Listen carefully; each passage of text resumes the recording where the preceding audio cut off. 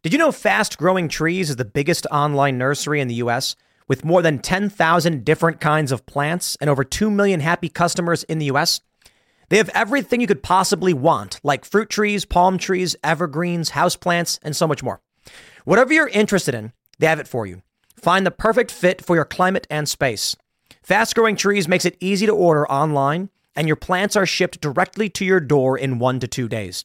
And along with their 30-day Alive and Thrive guarantee, they offer free plant consultation forever.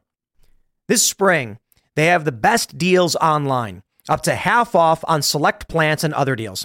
And listeners to our show get an additional 15% off their first purchase when using the code POOL at checkout. That's an additional 15% off at fastgrowingtrees.com using the code POOL at checkout. fastgrowingtrees.com, code POOL. Offer is valid for a limited time. Terms and conditions may apply.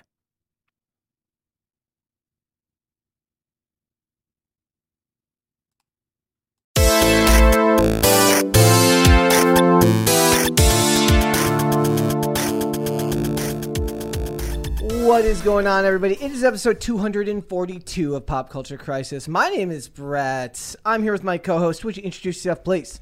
I thought it was episode 243. What did I say? It is 242. Maybe I'm losing my mind. Okay, whatever. Hello, crisis actors. It's Mary. I can feel that this is going to be a great one. And we've got a favorite guest on the show today. Introduce yourself, please, sir. Hello, everyone. Mis amigos. Dane Font here. Marketing man extraordinaire. Patron saint of White Boy Summer. And just general nice guy. Yes, he's one of the nicest guys you'll ever meet. I think so. We got a bunch of stuff to talk about today. So Dave Chappelle, as you can imagine, he angered some people when he did his monologue on Saturday Night Live. My takeaway from it is just that everyone needs to stop whining, but we'll get into it. He has some very good jokes that ride the line between what would be considered offensive and what isn't. He takes shots at just about everybody, which is what he's best at. We are going to talk about Wakanda Forever, the box office outcome, and the fact that Kevin Smith just can't seem to prevent himself from, getting emotional at yet another Marvel property. It's funny that happens. So emotional, okay? Why are you bullying him for having feelings? Meanwhile, me and you are always bullying people for crying during Marvel movies. Maybe we just think that, it seems a little bit silly that you cry during a Marvel movie, but that's just me. We are also going to talk about this very interesting article about a sign language interpreter who was fired from the Lion King Broadway. I was going to say live action play, but they're all live action plays, believe it or not. He was fired from the Lion King Broadway show for particularly abhorrent reasons. We will get into that in a little bit. And then also Sydney Sweeney got naked on camera, and now she's mad because her family's been dragged into that. We got that. And then we have Meme Review. Meme Review. So we got a bunch of stuff to get into today. So if you guys are ready, we will just get right into it. Mary, are we ready? Let's go. Dane, are we ready? Not only am I ready, I'm pretty excited. Okay. Well, that's good. We look for Dane's approval here. So it says, Saturday Night Live slammed for Chappelle monologue, quote, popularizing anti-Semitism. What was the first thing you thought of when you read that headline? I can't believe that this is a genuine criticism against his monologue when clearly he wasn't roasting Kanye in that monologue. He wasn't roasting Kyrie even. They were just casualties along the way. He was roasting a permanent class in Hollywood that, be they Jewish or non-Jewish people, completely deserved to be the butt of the joke for once, and they didn't want to allow that. Yeah, and he took shots at a lot of people. He not just Kanye West, though Kanye West, I think, got the brunt of what was going on here.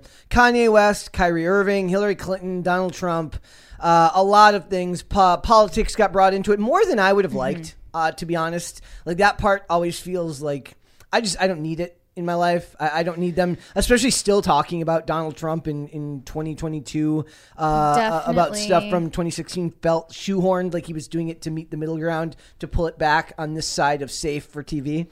It was so PG, by the way. Yes. It was super Omega PG. Because he's very clever at his wording. Yes. and like walking along that tightrope that still allows you to be funny while on SNL. And I can tell that the length of his monologue, it's really abnormally long. Oh yeah, for long. As long as SNL monologues are allowed to go. I actually just read about a monologue that Louis C.K. was doing in 2014 or 2015.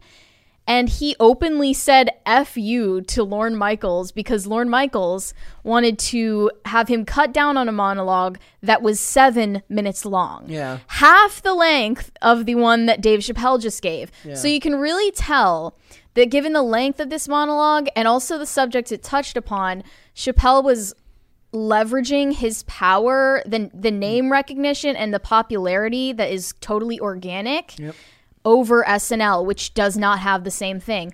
SNL clearly needs Dave Chappelle and the audience he brings more than the other way around. As a side note, he's kind of famous for that. There's a comedy club in California. I believe it's called the Comedy Store. And I believe that one night he was asked, I think Dane Cook was supposed to go after him. And they told him to limit his set to like a specific amount. And so he did his set, and he usually goes like sometimes like 3 hours long. Like, he's insane. And to basically backhand the company for saying to limit his set, he goes and says, "Hey guys, I never do this, but I'm gonna go outside and smoke a cigarette. If any of you want to hang out with me, you're welcome to come." And the whole audience left. I mean, it's about giving them a taste of their own medicine. The people who think that they are in charge of this world, like comedy, entertainment, who actually contribute nothing to it, nothing to getting butts in seats. They want to tell the creatives what to do. And it worked because it has 4.3 million views in less than a day. The other thing that I thought was very interesting was the talk about Kyrie Irving. I heard nothing about. I didn't know this was an Amazon documentary that they were talking about. Yeah, Kyrie just posted this link to it, and it was basically some I don't know, Black Israelite type of documentary. No calls for Amazon to take said documentary down. Yeah, I guess. Imagine. He's also sort of like, Kyrie's post was just a footnote in the larger Kanye story. Yeah, it was just the URL, I think, too. And also, there's a lot of framing going on. Like the more supportive articles framed it as he took shots at Kanye West, and he took shots at this and this. The ones that were less forgiving of him said that he was popularizing anti-Semitism, which is insane. Here's the thing. There was a quote in the article about the Anti-Defamation League that I found very interesting at the end here. It says, I just want to find this one and make sure I say the right one so I don't. Okay, yeah. Jewish rights activist Rudy Rockman called the SNL skit a meticulous and calculated move to desensitize the population from anti-Semitism, while New York Times theater editor Adam Feldman argued that Dave Chappelle's monologue probably did more to normalize anti-Semitism than anything Kanye said. You could make this about any group. Literally, like, the jokes like that have been made about white people for the last however many years, that including by Dave Chappelle. So the call that they're normalizing it is abhorrent to me, because all groups, either everyone's open for criticism and humor, or no one is. And until that's back on the table, I don't want to hear about it, because it's annoying to hear that nobody wants to be told that some group gets special preference when it comes to comedy, right? That's why people get so abnormally angry when people get mad about comedy, because it's like, look, if I have to be the butt of the joke at some point, then you do too. That's fair. Fair is fair. And again, super duper PG. Yeah. Like it wasn't like Kanye that was like, I'm going DEFCON 3. Yeah. DEFCON. And it's DEFCON. Well, it's because Kanye is not going off for the purpose of entertaining people. He's going off because in the depths of like emotional instability that he's at, he feels like he needs to expose some truths. And Chappelle, his only aim is to entertain, to make people laugh, and that means targeting everyone. Yep. It means everyone has to be on an equal playing field.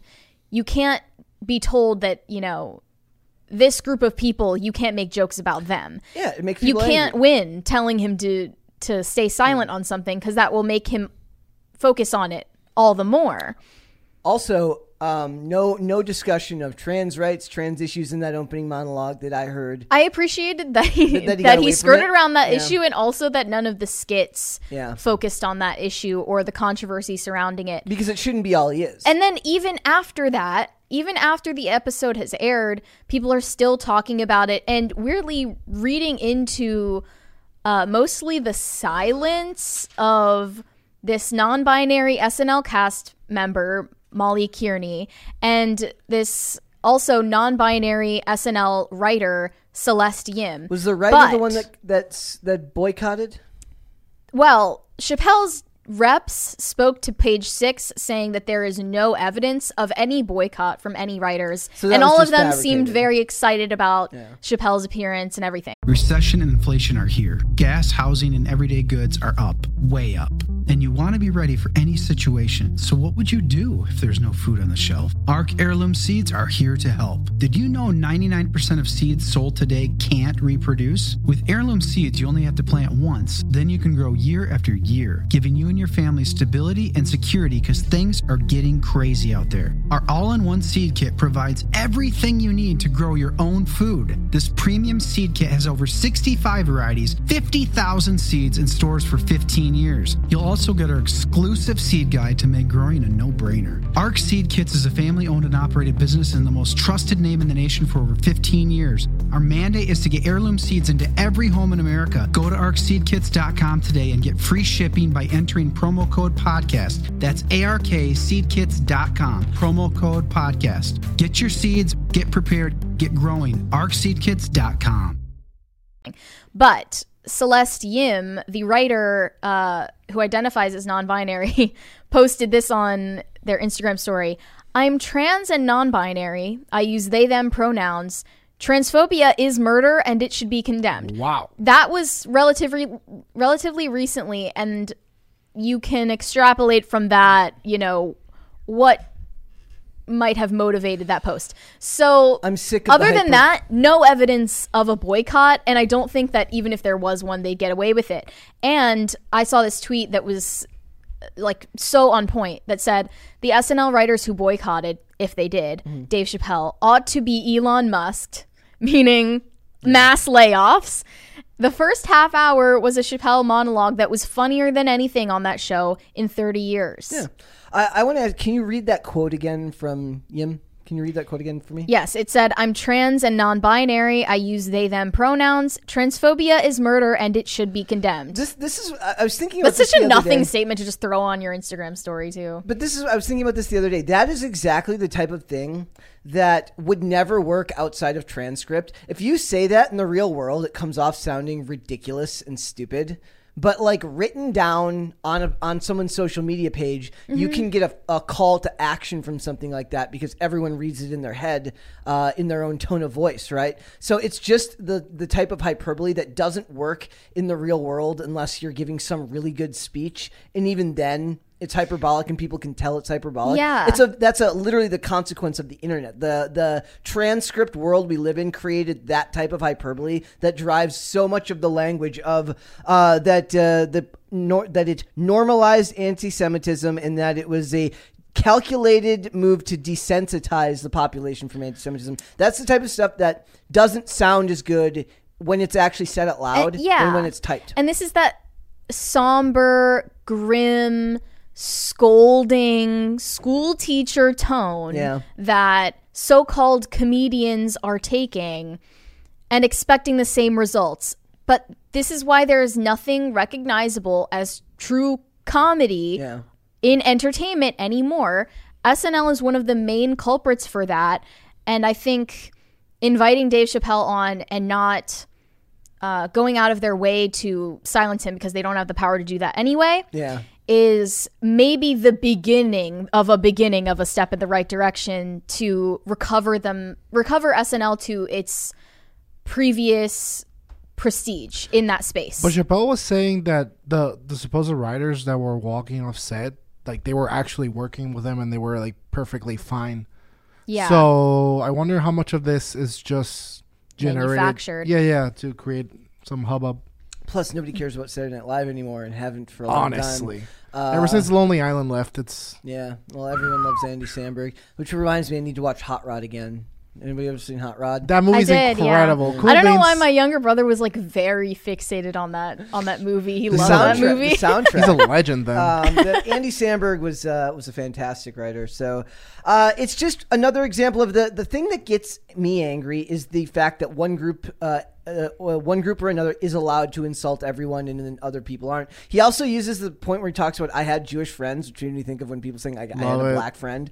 Like that's what that comes off as to me. Well, that's exactly why he said it. And also, but Yeah. that's like it's like we live in a culture now where you can just degrade that and say that doesn't mean anything. Where it's like I have a black friend and they're like, well, yeah, it sounds like something like a racist would say. I hope that if you one day... Oh, I don't hope this happens, actually. But if you one day get in heat with the Latino community, you start parading me around. Like, listen! Yes, I will. That's Mi what I was like, amigo! I have Dane over here. Say how much you like me, Dane. I mean, I See. need testimonials from you if I ever say anything offensive. Which Red Dasovic muy bueno. you have to do it in that voice Yes. too. Yes, it's fantastic. He's like taquito, very spicy. I gotta wonder, do these butthurt people on Twitter with their pronouns in bio know that their anger makes his jokes funnier? Do they know that they're actually working in his favor? Because when I see someone saying Chappelle with the A in Chappelle censored with an asterisk, Yeah, because they don't want him to be able, they don't want it to be searchable. and when they say Chappelle is vile, Yeah, I laugh more. yeah. Well, that level of hyperbole. They're actively working in both SNL and Dave Chappelle's favor by doing this, by broadcasting their outrage. And it's like you're on the same side as the establishment Yep. in entertainment right now. That's actually been something I've been pointing out to a lot of. I was pointing out to a friend the other day. I said a lot of these people. It's really funny how they don't understand that they are now every bit the establishment, where they decry corporations while begging for jobs from Disney.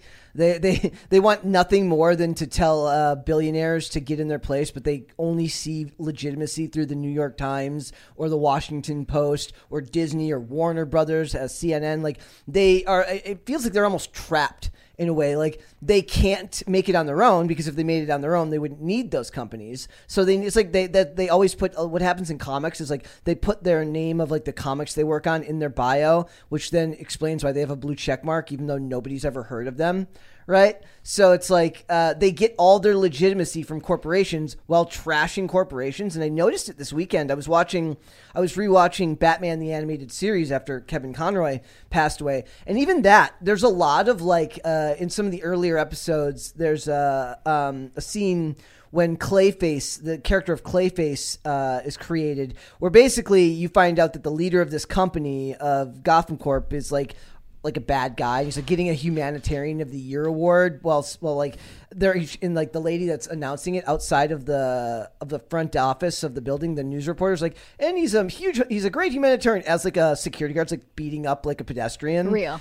Yeah. So it's like even then, like when you think about that was made in the 90s, but it was still done at the behest of a multi-billion-dollar corporation in Warner Brothers. So they're trashing they're trashing big corporations while being part of a big corporation, and it's kind of always been part of Hollywood. So it's interesting to see that type of, I guess you'd call it cognitive dissonance in a way. Like they don't realize it. Well, there are also always going to be cases where people think they're infiltrating a mega corporation for the greater good, and That's true. I mean, they think they're working against the interests of it, while actually they're just a useful cog in the machine. It's funny too, because that's they were talking about the Facebook layoffs, how like they laid off like 11,000 people, and they're like, but did anybody notice? I mean, I don't use Facebook, but did anybody notice Facebook not working? No. Same thing with Netflix. Did anyone notice that the user experience on Netflix is different now that they've gotten rid of like 1,000 email jobs. Yeah, they were talking like it's all women in HR jobs. Yeah. Like they don't have like actual jobs. It's like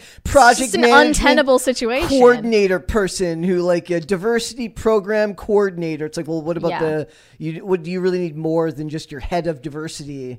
And You just like come up with agendas for Zoom calls. yeah. Yep. That's pretty much it. Oh, they love Zoom calls too because they feel important. They're like hopping on my next Zoom call. Like that's like we get it. You're proud of being an adult. Imagine how much like SNL writers room suffered in its output from doing it over Zoom. Yeah. Rather than having like the chemistry of a bunch of people around a table. That happened talking. when that one writer. Remember we talked about it. Like the guy was writing a scene for an episode of like 911. Yeah. And the guy made like not an anti-Semitic or he made some type of like racist joke. It was it was a line that he wrote for a white character who was racist. That And then he like got in obviously the racist character is saying something racist, and then the entire rest of the writers' room over Zoom was like shocked and appalled by this and ousted him It's like Papa because John. context doesn't matter. Yeah, it's like Papa John. He said a word that you should not say to explain that things used to be different in his time, and then context didn't matter then. Context doesn't matter now because people don't think logically. This is why, like, even though Dave Chappelle appearing on SNL seems like a relatively small victory, it could actually be a sign that there's like a new beginning on the way for comedy. Because like what works. Yeah. You know? Like normally what they want out of a monologue before this is just jokes cracked at the expense of like audience members who may be watching. Yeah. And now they're learning that like being outraged against the common man doesn't actually land. I keep telling people, and everyone gets super annoyed at me when I say it, but like woke is going to end. Like it's untenable. It's just gonna stay with losers on the internet, predominantly on Tumblr and whatever. Something horrible and out of this world will replace it, and we'll long for the days of wokeness. But we'll have a nice period, you know. Are we sure something better is going to replace it and not something worse? Oh, I said something horrible. Yeah. Like the only thing that but I some can people see, are more optimistic than that.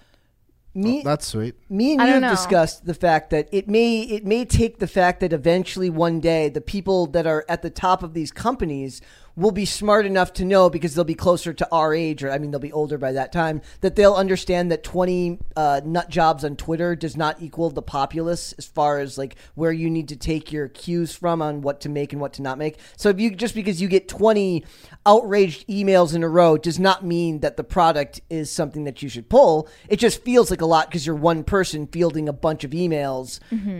But in the grand scheme of how many people actually took in that media, was that a lot? And I think that a lot of people that are at the top of these companies now don't understand scale. And when we, the royal we, began looking to comedians and entertainers, actors, actresses, singers as a guide for our collective moral compass, that was the beginning of the end. I would agree with you 110%. I don't know what will replace that structure, but like... That was a particularly sassy finger point. Somebody pointed out this. Brett always says 110%, and I just did it right there. Damn it. Well, lean into it. Say it more often. Like I said, I told you that story about the friend who's like, I don't look up to actors. I look up to people that deserve to be looked up to, like Stacey Abrams. Oh my God. I was like, we got screwed. At least look up to someone who's dead, right? How about your parents? Is that a standard? I mean, it's better than Stacey Abrams or... Louis C.K. Or those are only how about if somebody you've met, somebody you actually know in the real world. Let's go to Super Chats. Who do you look up to, Brett? That I'd have to field that question at a later time. I'll let you know later. The Stoics, because I'm not Stoic and I wish I could be. Stoics. Let's go to Super Chats.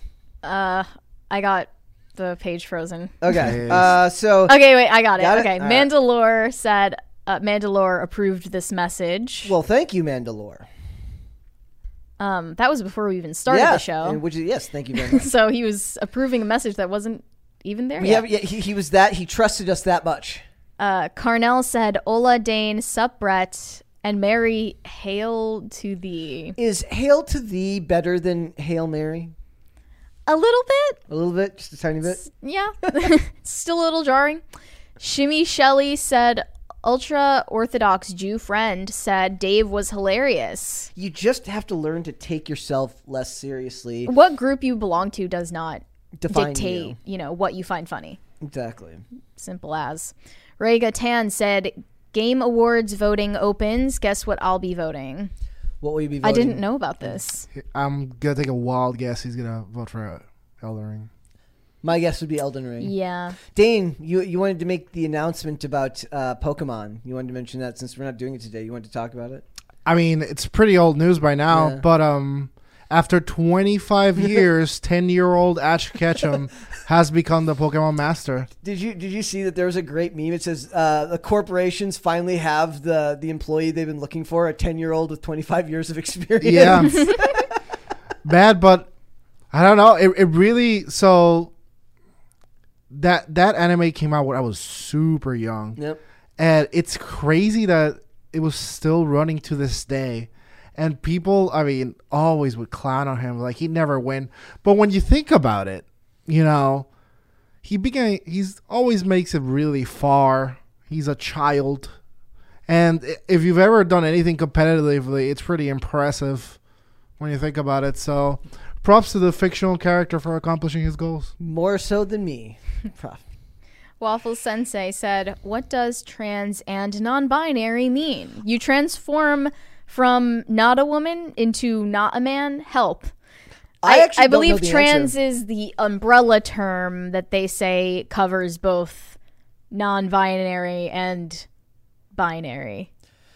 But once again, it's all artificial anyway, so who cares? It's just exhausting. It's just a big melting pot. Yeah. Is that all? Mm-hmm. There's more here. We got more here. Really? Yes, we got more here. I guess I'm having technical issues. Okay, so we've got Tacty Platty says replace woke with big avocado activism. He's right. The avocado industry is taking us out one by one. It's a conspiracy. It's a conspiracy, and frankly, I think the hippies are behind it.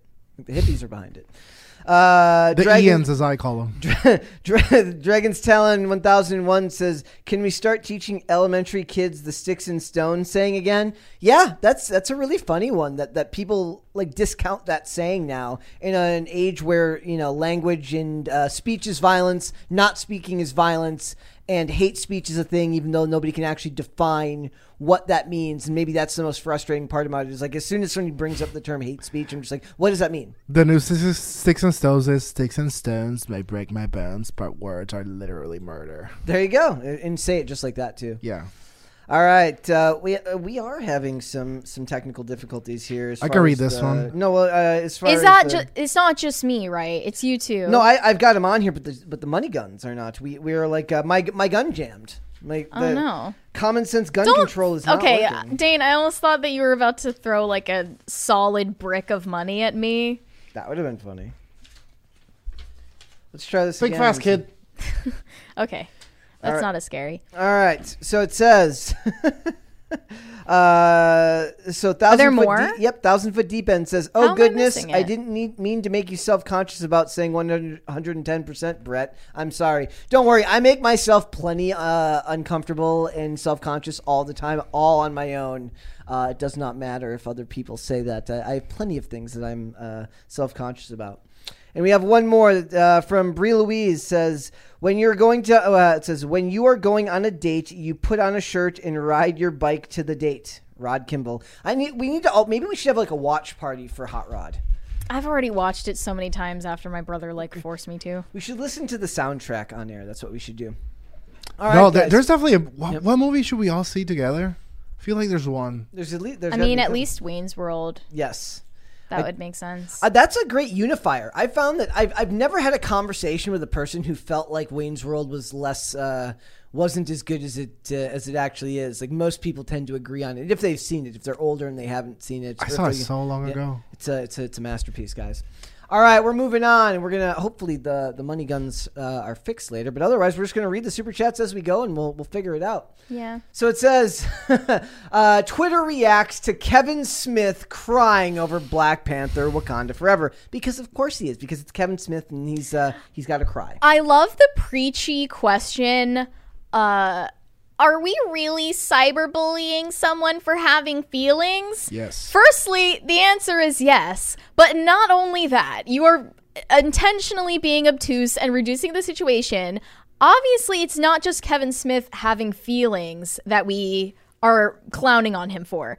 We are clowning on Kevin Smith because he decided to not only cry at a Marvel movie post-credit scene, cringe to begin with, but he took out his phone, took a selfie in the theater with the flash on, and then proceeded to post it on Twitter for likes and upvotes. I have no... As a man.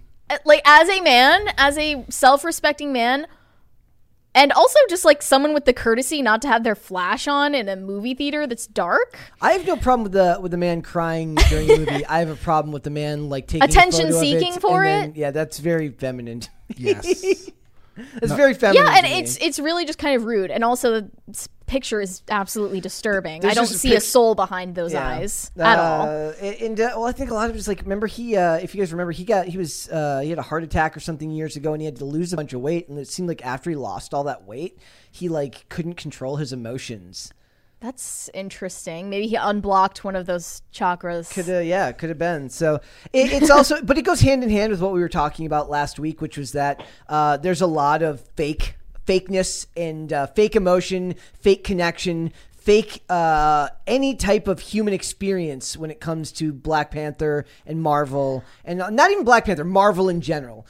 This one actually, in fact, I'll actually quantify that. This one makes more sense to me if I was to buy it. This one makes a little bit more sense to me than the other Marvel movies because people do develop slightly uncomfortable connections with actors and characters that really shouldn't be a thing in current year, but they do. So the death of Chadwick Boseman could have led people to have that type of emotional connection. But Kevin Smith is the boy who literally cried wolf. He just cries over everything. So why would I buy it? He's like the Jordan Peterson of the film industry, maybe. I mean, but Jordan, I mean, like the thing is, but with like none of the real sincerity, because this is clearly just a ploy for attention. And white liberals he said, just saw Black Panther, that mid-credit scene worth the price of admission alone. White liberals really, really love to show how much Black Panther in particular means to them.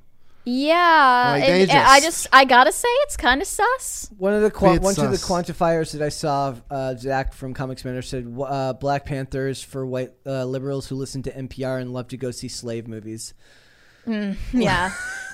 Awkwardly specific, yet weirdly accurate. telling. Yeah. And you know, maybe you disagree with me, Brett, but like I did not feel that palpable level of emotion in the theater when we saw that mid-credit scene at all. I didn't. You weren't in tears?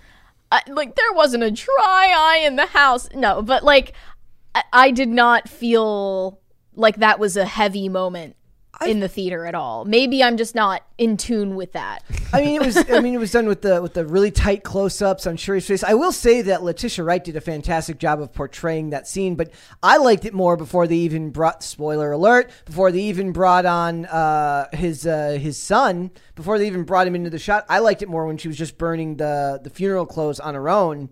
And then, like, I didn't need the rest of that. If anything, I felt like that was the nephew reveal was over the top. Yeah, not needed. Well, yeah, I'm saying like if she had just burned the clothes herself, that would have been enough of a connection back to her mother that I thought there was enough emotional resonance there that they didn't need to hammer it home with like he's also got a secret son. The soap opera storyline of he has a secret son that nobody knew about.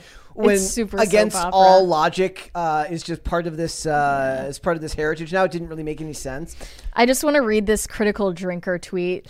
He like quote tweeted Kevin Smith and said, Kevin Smith acts like being a complete feline is a badge of honor. I mean, you almost have to admire his dedication. He's really committing to the bit of being a complete and utter pansy. And then somebody has a screenshot here of all the Kevin Smith crying things. Like, taking a selfie of yourself crying and posting it on social media, I'm sorry, never defensible. Never defensible. Also, like, Are there really that many? If a woman does it, it's just emotionally manipulative. If a guy does it, I don't even know what it's supposed to be. Or it's like, I look pretty crying. Which is weird. But like, if you think about that thought going through a man's head, it's just kind of questionable. But then I was surprised to see a lot of people coming to Kevin Smith's defense. I mean, that doesn't surprise me. It's is this like a thing? Like, he has a big like fan base. Oh, Kevin Smith defending this behavior. Kevin Smith is a huge deal. In and some Hollywood, people even made this political. This one person said, Kevin Smith is trending. Don't bother looking. It's mostly right-wingers pretending that they've never cried. Yeah. Like, it's not even about crying. Nope. No one is clowning on him for having feelings about a movie. I'm sure everyone has felt strongly about a movie before. It's about posting the selfie of your front-facing flash camera and your soulless, teary eyes on Twitter. It's very straw man. What annoys me about this is similar to how some people are just flippant with the word "I love you" or the phrase. I guess I love you. It's that it's the minimization of the action. You know, when you cry, I mean, you can cry as much as you want, but like when you cry, it's supposed to come from somewhere. It's supposed to reflect something. And even the action of making it a photo op, which will then be used for an external purpose later, completely defiles the whole purpose. Absolutely of crime. Disgusting. Yeah. And I tell you, it just troubles me. As much as like when people have just met you and they're like, "Oh my god, I love this about you. We're best I friends. love you." It's like, no, you do not. That's a woman thing though. That's a woman thing to be like besties with girls that they hate and like talk crap behind their back. I mean, it's not even about hate, but like that over familiarity and that feeling is what I get from Kevin Smith's online behavior. Is you are just way overly familiar with strangers on the internet who don't know you, don't care about you, and you shouldn't expect them to. Anytime I see like a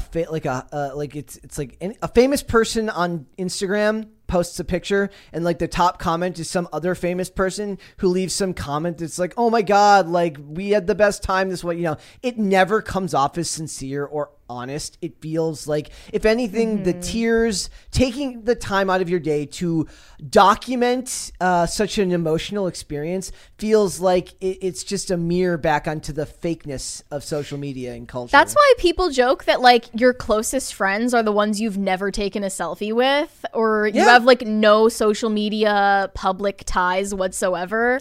You have like maybe one fuzzy picture with them because you're actually enjoying your time together when you're this together. is the issue with the hive mind. Like, I don't know how you want to name it, the wokes, the progressives, the whatevers, is that they do everything so flippantly often that it means nothing. They use so many hyperbolic pejoratives so often they mean nothing. They use words like murder and hate and Nazi so often they mean nothing. And now it's not only words, it's actions, weeping, like crying. Now I couldn't even believe how many pictures of him were that's crying. why That's I called it like Pentecostal, yay, like money guns, religious emotivism. Yay, the guns work now.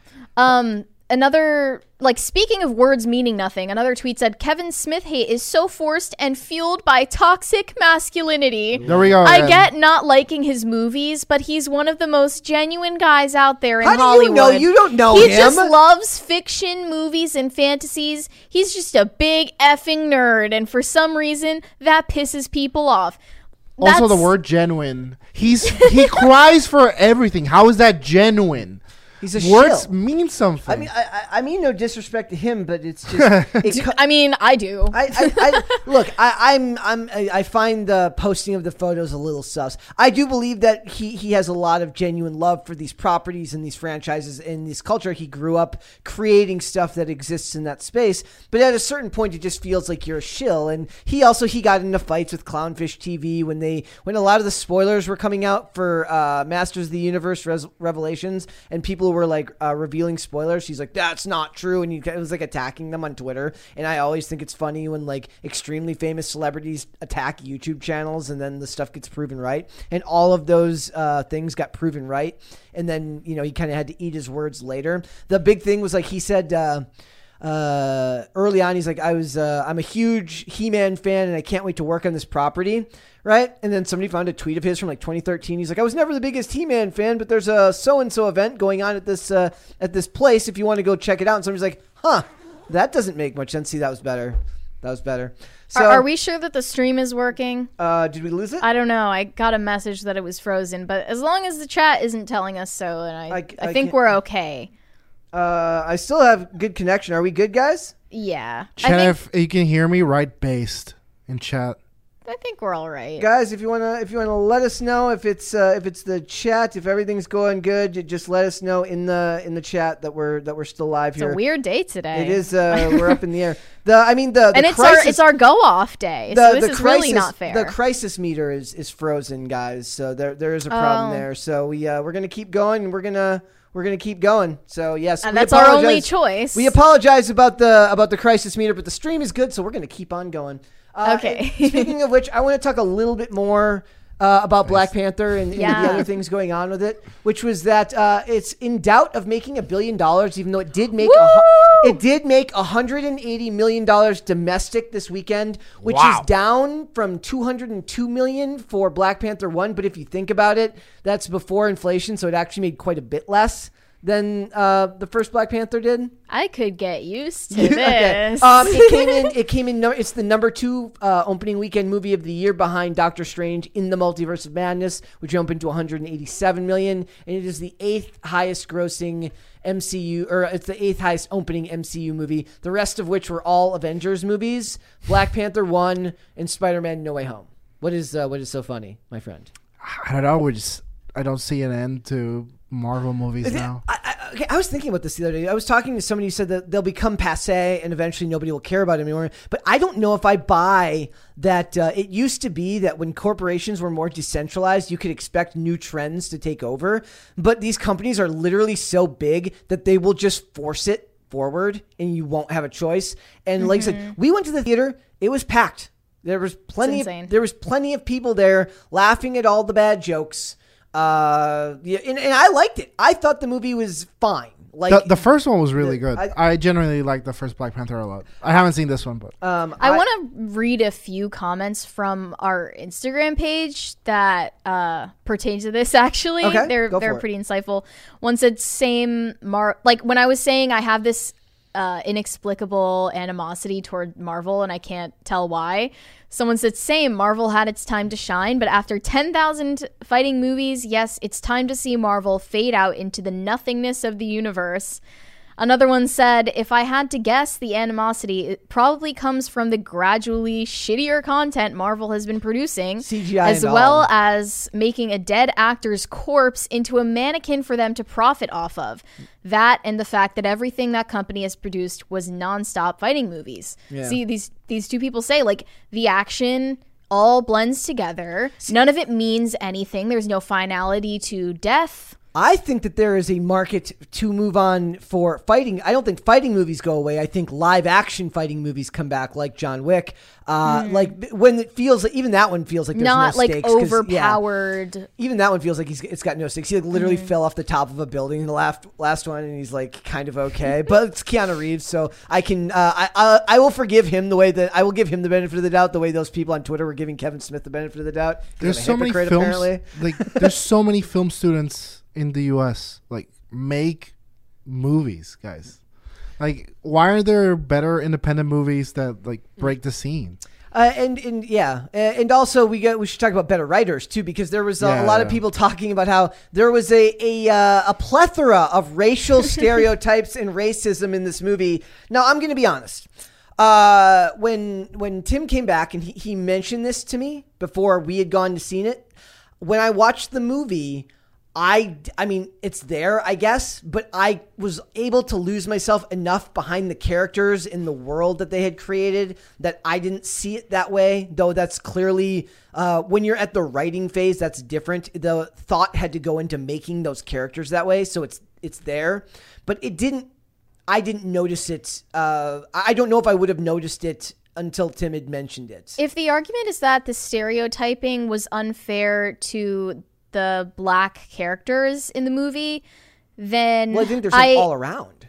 Well, I think it was mainly like anti-white sentiment in it, but if you're arguing it about the stereotypes of black characters in the movie, I understand it from the angle that they are portraying this extremely overpowered, high-tech science fiction society in Africa that still is flinging spears and carrying buckets on their heads. Like, they have all of the technology that they laser beam up into UFOs. They have like this insane, like unobtainable substance that gives them power over all the other nations on the earth. But isn't yet they still resemble like real world conditions of like struggling, developing African countries. That is kind of weird. But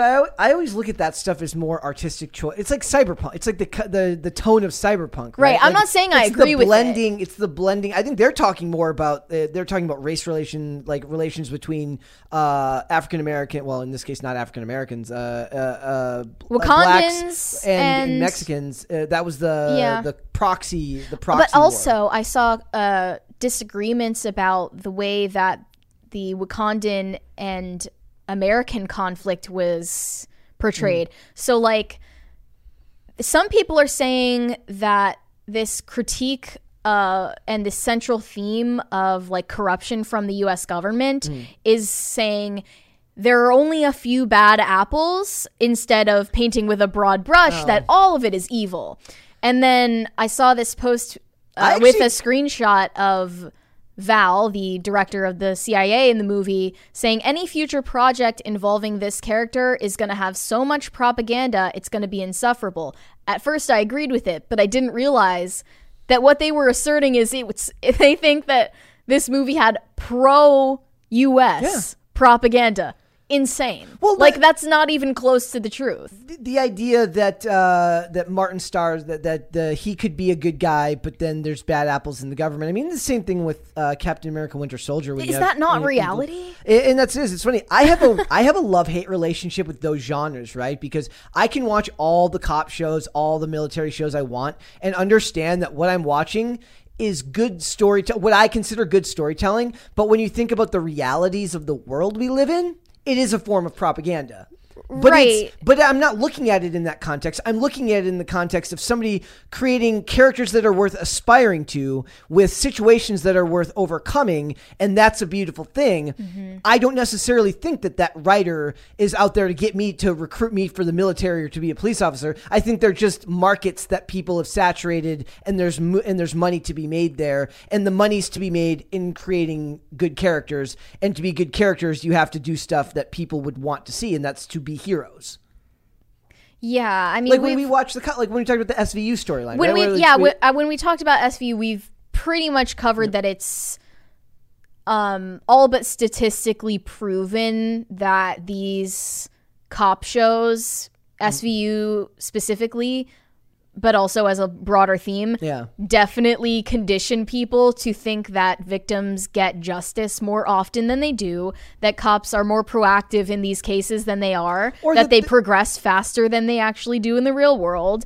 And give them like overt senses of justice that may be there in a real person's underpinning, but not necessarily there in some self-righteous way where they stick their chest out to the air and talk about getting justice for people. That may be important to many of them, and that's why I have a problem with people not understanding that there's a fine line there, and that there's nuance that's worth talking about. That just because that you enjoy that material doesn't mean that you aren't blind to the realities of like that there are bad cops, there is bad aspects of the American military industrial complex, all these things. And the same thing would go true here. Like, I do think though that these companies, when Disney makes these products, whether we like it or not, these are pro-establishment people that do love they're still pro-establishment people.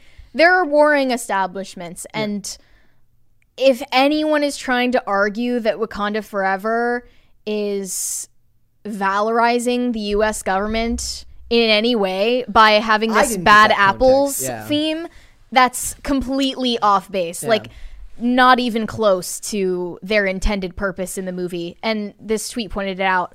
It's kind of unlikely. Wakanda Forever pretty explicitly says the idea of America destabilizing countries is wrong, like they're the colonizers, and Val is obviously a villain. Yeah. There was no ambiguity to it whatsoever. She literally said, I can't wait for people to die. Like later on in the movie, like they threw that line. That wasn't the line exactly, but it was something like that. And that was like that screams of that scene where I love these things in movies. It's like, have you ever seen the CinemaSins where they do the bad guys suddenly a rapist cliche? Sorry for the R word. Like it's like a cliche, but you have to do that one thing that makes the character so unforgivable because it makes the story more easy to delineate who's the good guy and who's the bad guy in situations that might be otherwise more morally ambiguous. And they had to add that line to her to make you understand fully that she's not the good guy. Which is insanely counterproductive because typically, at least for me, the best pieces of media are those where you somewhat understand the antagonist's motives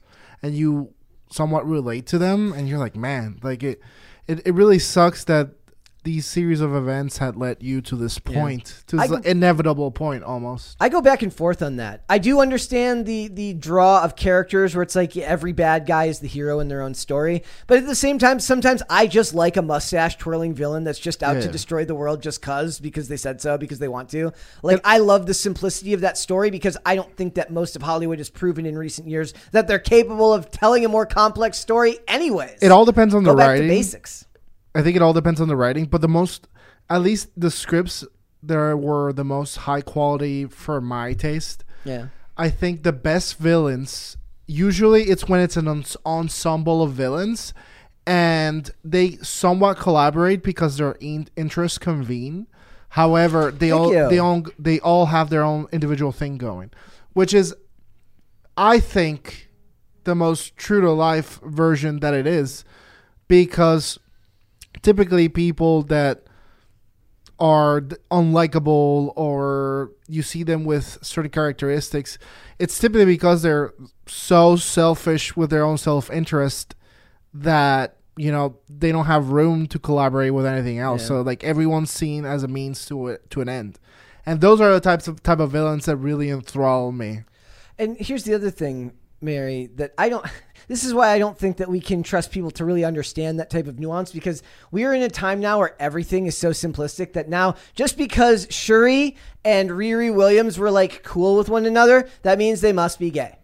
Yeah, and we've talked about this recurring theme a lot with like male friendships in media. You're not allowed to just be dudes that are friends anymore. Yeah, like there's no such thing as like like just a wholesome bromance. Shipping ruined plotline. This is shipping. Shipping fault. And like chronically and online Tumblr. MCU stands. In Tumblr. And yeah, specifically Tumblr. So it says are to blame for a lot of this creepy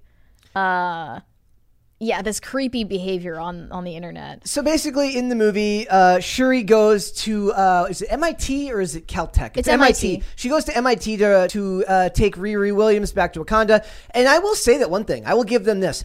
They made Riri Williams absolutely insufferable in this movie, which means they are okay with making things comic book accurate. It's just not the stuff we want to be comic book accurate because she's insufferable in the comics.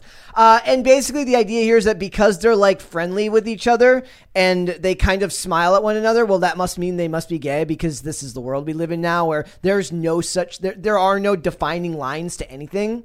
Yeah, and I also saw an argument that just because Shuri was trying to make sure that Namor didn't kill Riri, the scientist, that means that she's in love with her. Well, so did the Like, there's just no nuance. So did the Queen. Was the Queen in love with her? Because that would be kind of creepy.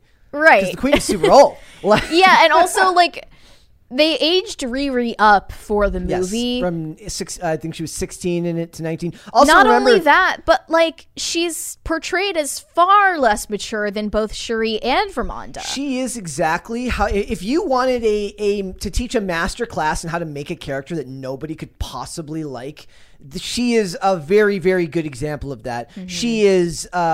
She's kind of glib. She's extremely not self-righteous, but she's very. She is kind of self-righteous in a lot of ways when she talks about how everyone underestimates her and everything. And she's very snarky, and the snark feels like 90s snark in a world like I thought at first it was done on purpose to show a sort of a linguistic callback to like America. Like the Wakandans have their accent and they have this very, very pronounced way of speaking that is more formal. And then you hear this kid from the US who, let's face it, if she was going to MIT, I don't know if I buy that she would sound like that. I would assume that she would sound... Well, that's because you're racist. I would assume that she would sound more, I don't know, professional. Maybe I'm wrong. I don't know. Like it didn't feel real. It felt like a Hollywood example of what they were like, wouldn't it be cool if this person went to MIT? It didn't ring true to anything in the real world. And it was just really, really unlikable. All of the characters who were supposed to be likable were not likable. The characters who were supposed to be frightening were not frightening. I think Shuri. I think you're aside supposed to, from Shuri. Yes, I think. I think Okoye is exactly how she's supposed to be in that movie, and I think that works for her. She's she's a bit emotionally distant. She's closed off because of her military role. I think Okoye and Shuri are really the ones that carry that movie with help from Angela Bassett with Ramonda's two speeches that she gave that I felt she did really, really well. I actually engaged with someone. I normally don't really get into those types of things online, talking about how I felt like her reaction to Okoye losing Shuri made sense, because even though, yes, she should have taken responsibility for it, I don't feel like logic is going to be how a person reacts in a situation like that. I think blaming someone else for something you might have had a hand in felt kind of unbelievably human to me. So yeah, that made sense. I just see. Okay, I want to say firstly, Namor was not an intimidating villain at all. And that's his physique and the way he comes across on camera. But there's this warring faction of the ones shipping Shuri and Namor and the ones shipping Shuri and Riri, or Shuriri, which I just learned today is actually the ship name that they used in the canon, like in the actual comic books. This was part of the plot. I don't know how it progressed or where it went. I did not read the comics, but they look like trash anyway, so I'm sure I'm not missing out. But someone tweeted, like, there's just this disturbing level of investment, like emotional investment in it. Yep. That I find like secondhand embarrassing. Someone tweeted, Ryan Coogler, can you please confirm that Namori is not a thing and that Shuriri will be, so I can move on with my life? Yeah, it's that stuff is always.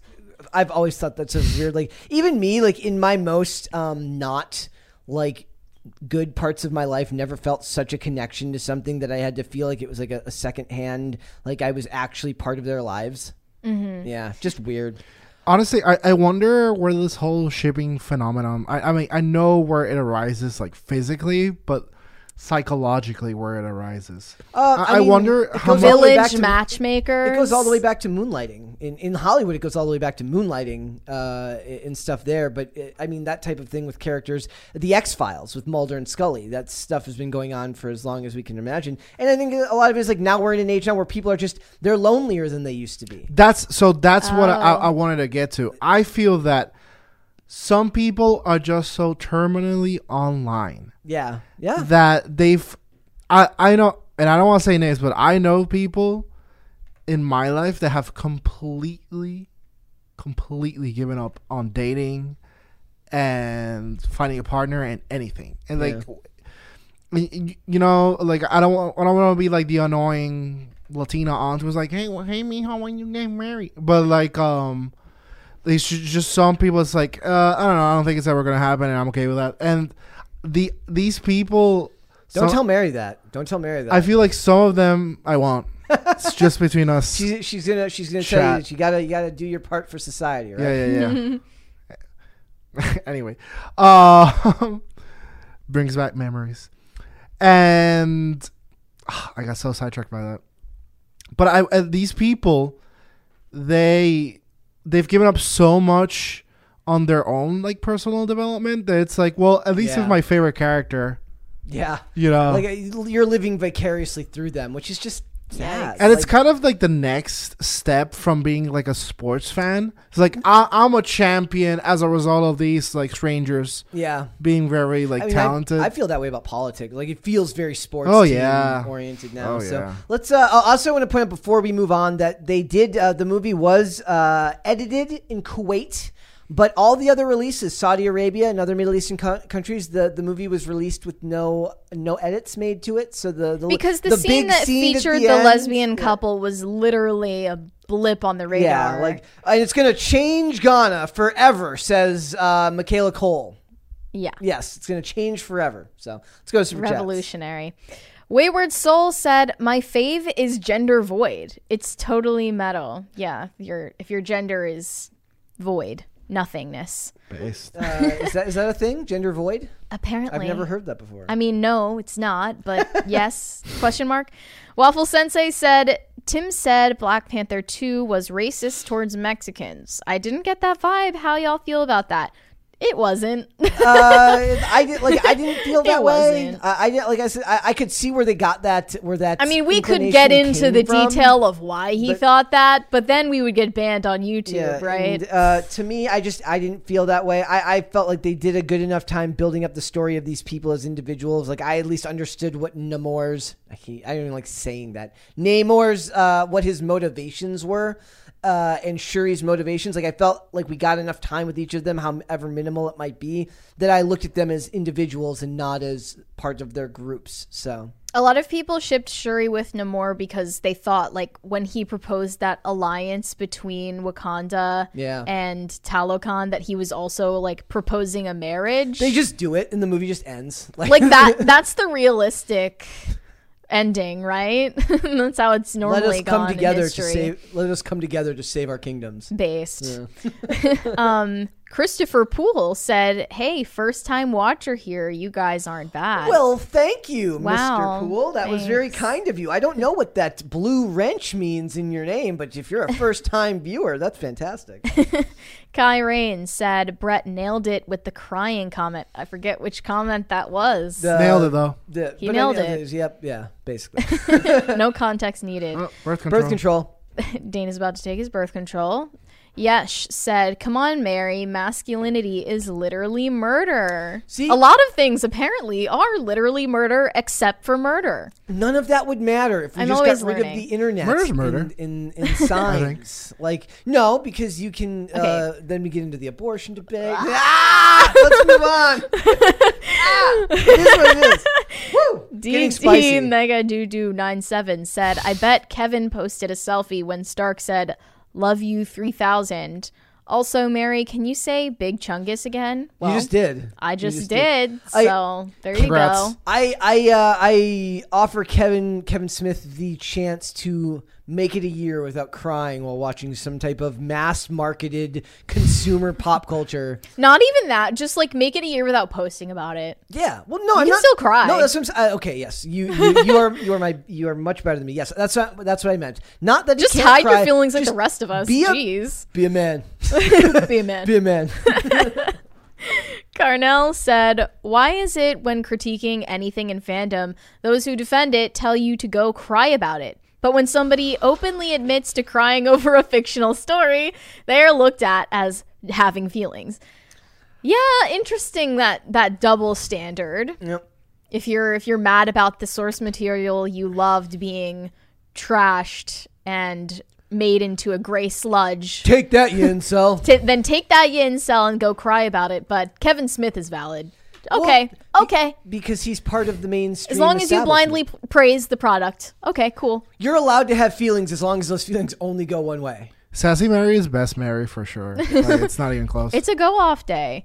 Waffle Sensei said, "I actually did think Namor was concocting a marriage because he gives Shuri his mother's bracelet for no reason. Worst plot hole of the film." Yeah, that might have been in the original script, but like taken out so they can leave the door open for the lesbian romance plot. Yeah, they're like, we'll see where culture is in 5 years, and then we'll figure it out then.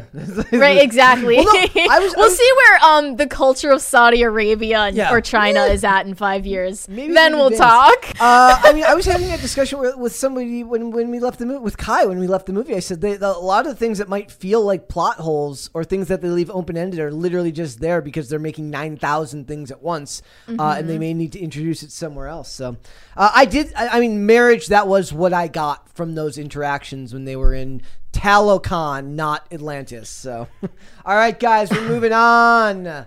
This is very interesting and kind of infuriating once you get into it. It says, White Lion King sign language interpreter says that he was ousted over his skin color.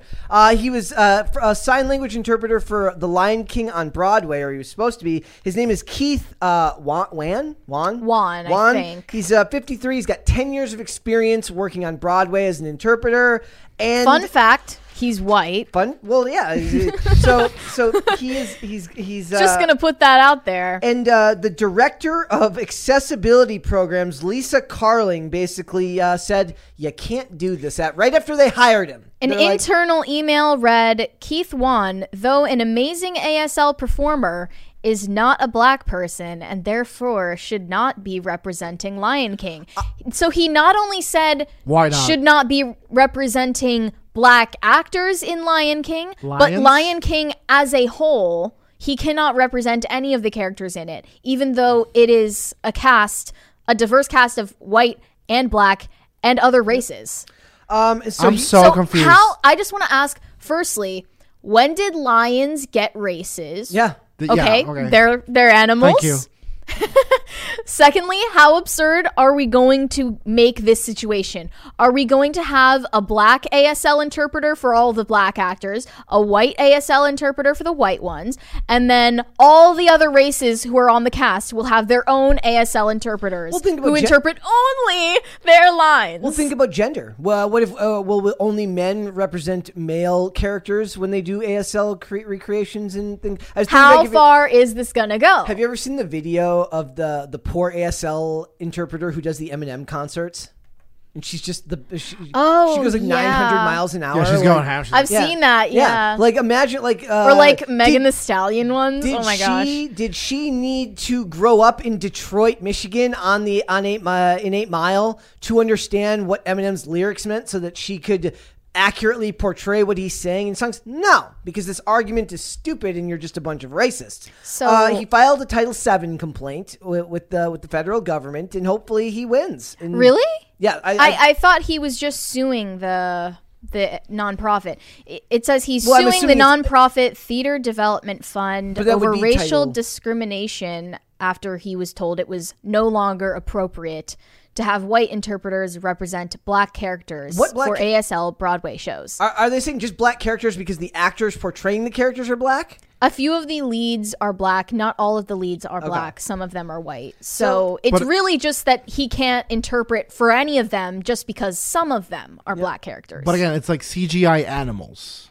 Well, they're not. It's live. It's live action, but the live the CGI live action from 2019 is literally just animals. So, but the voice actors in the 2019 version were like Donald Glover as Simba, right? Yep. And James Earl Jones still as Mufasa.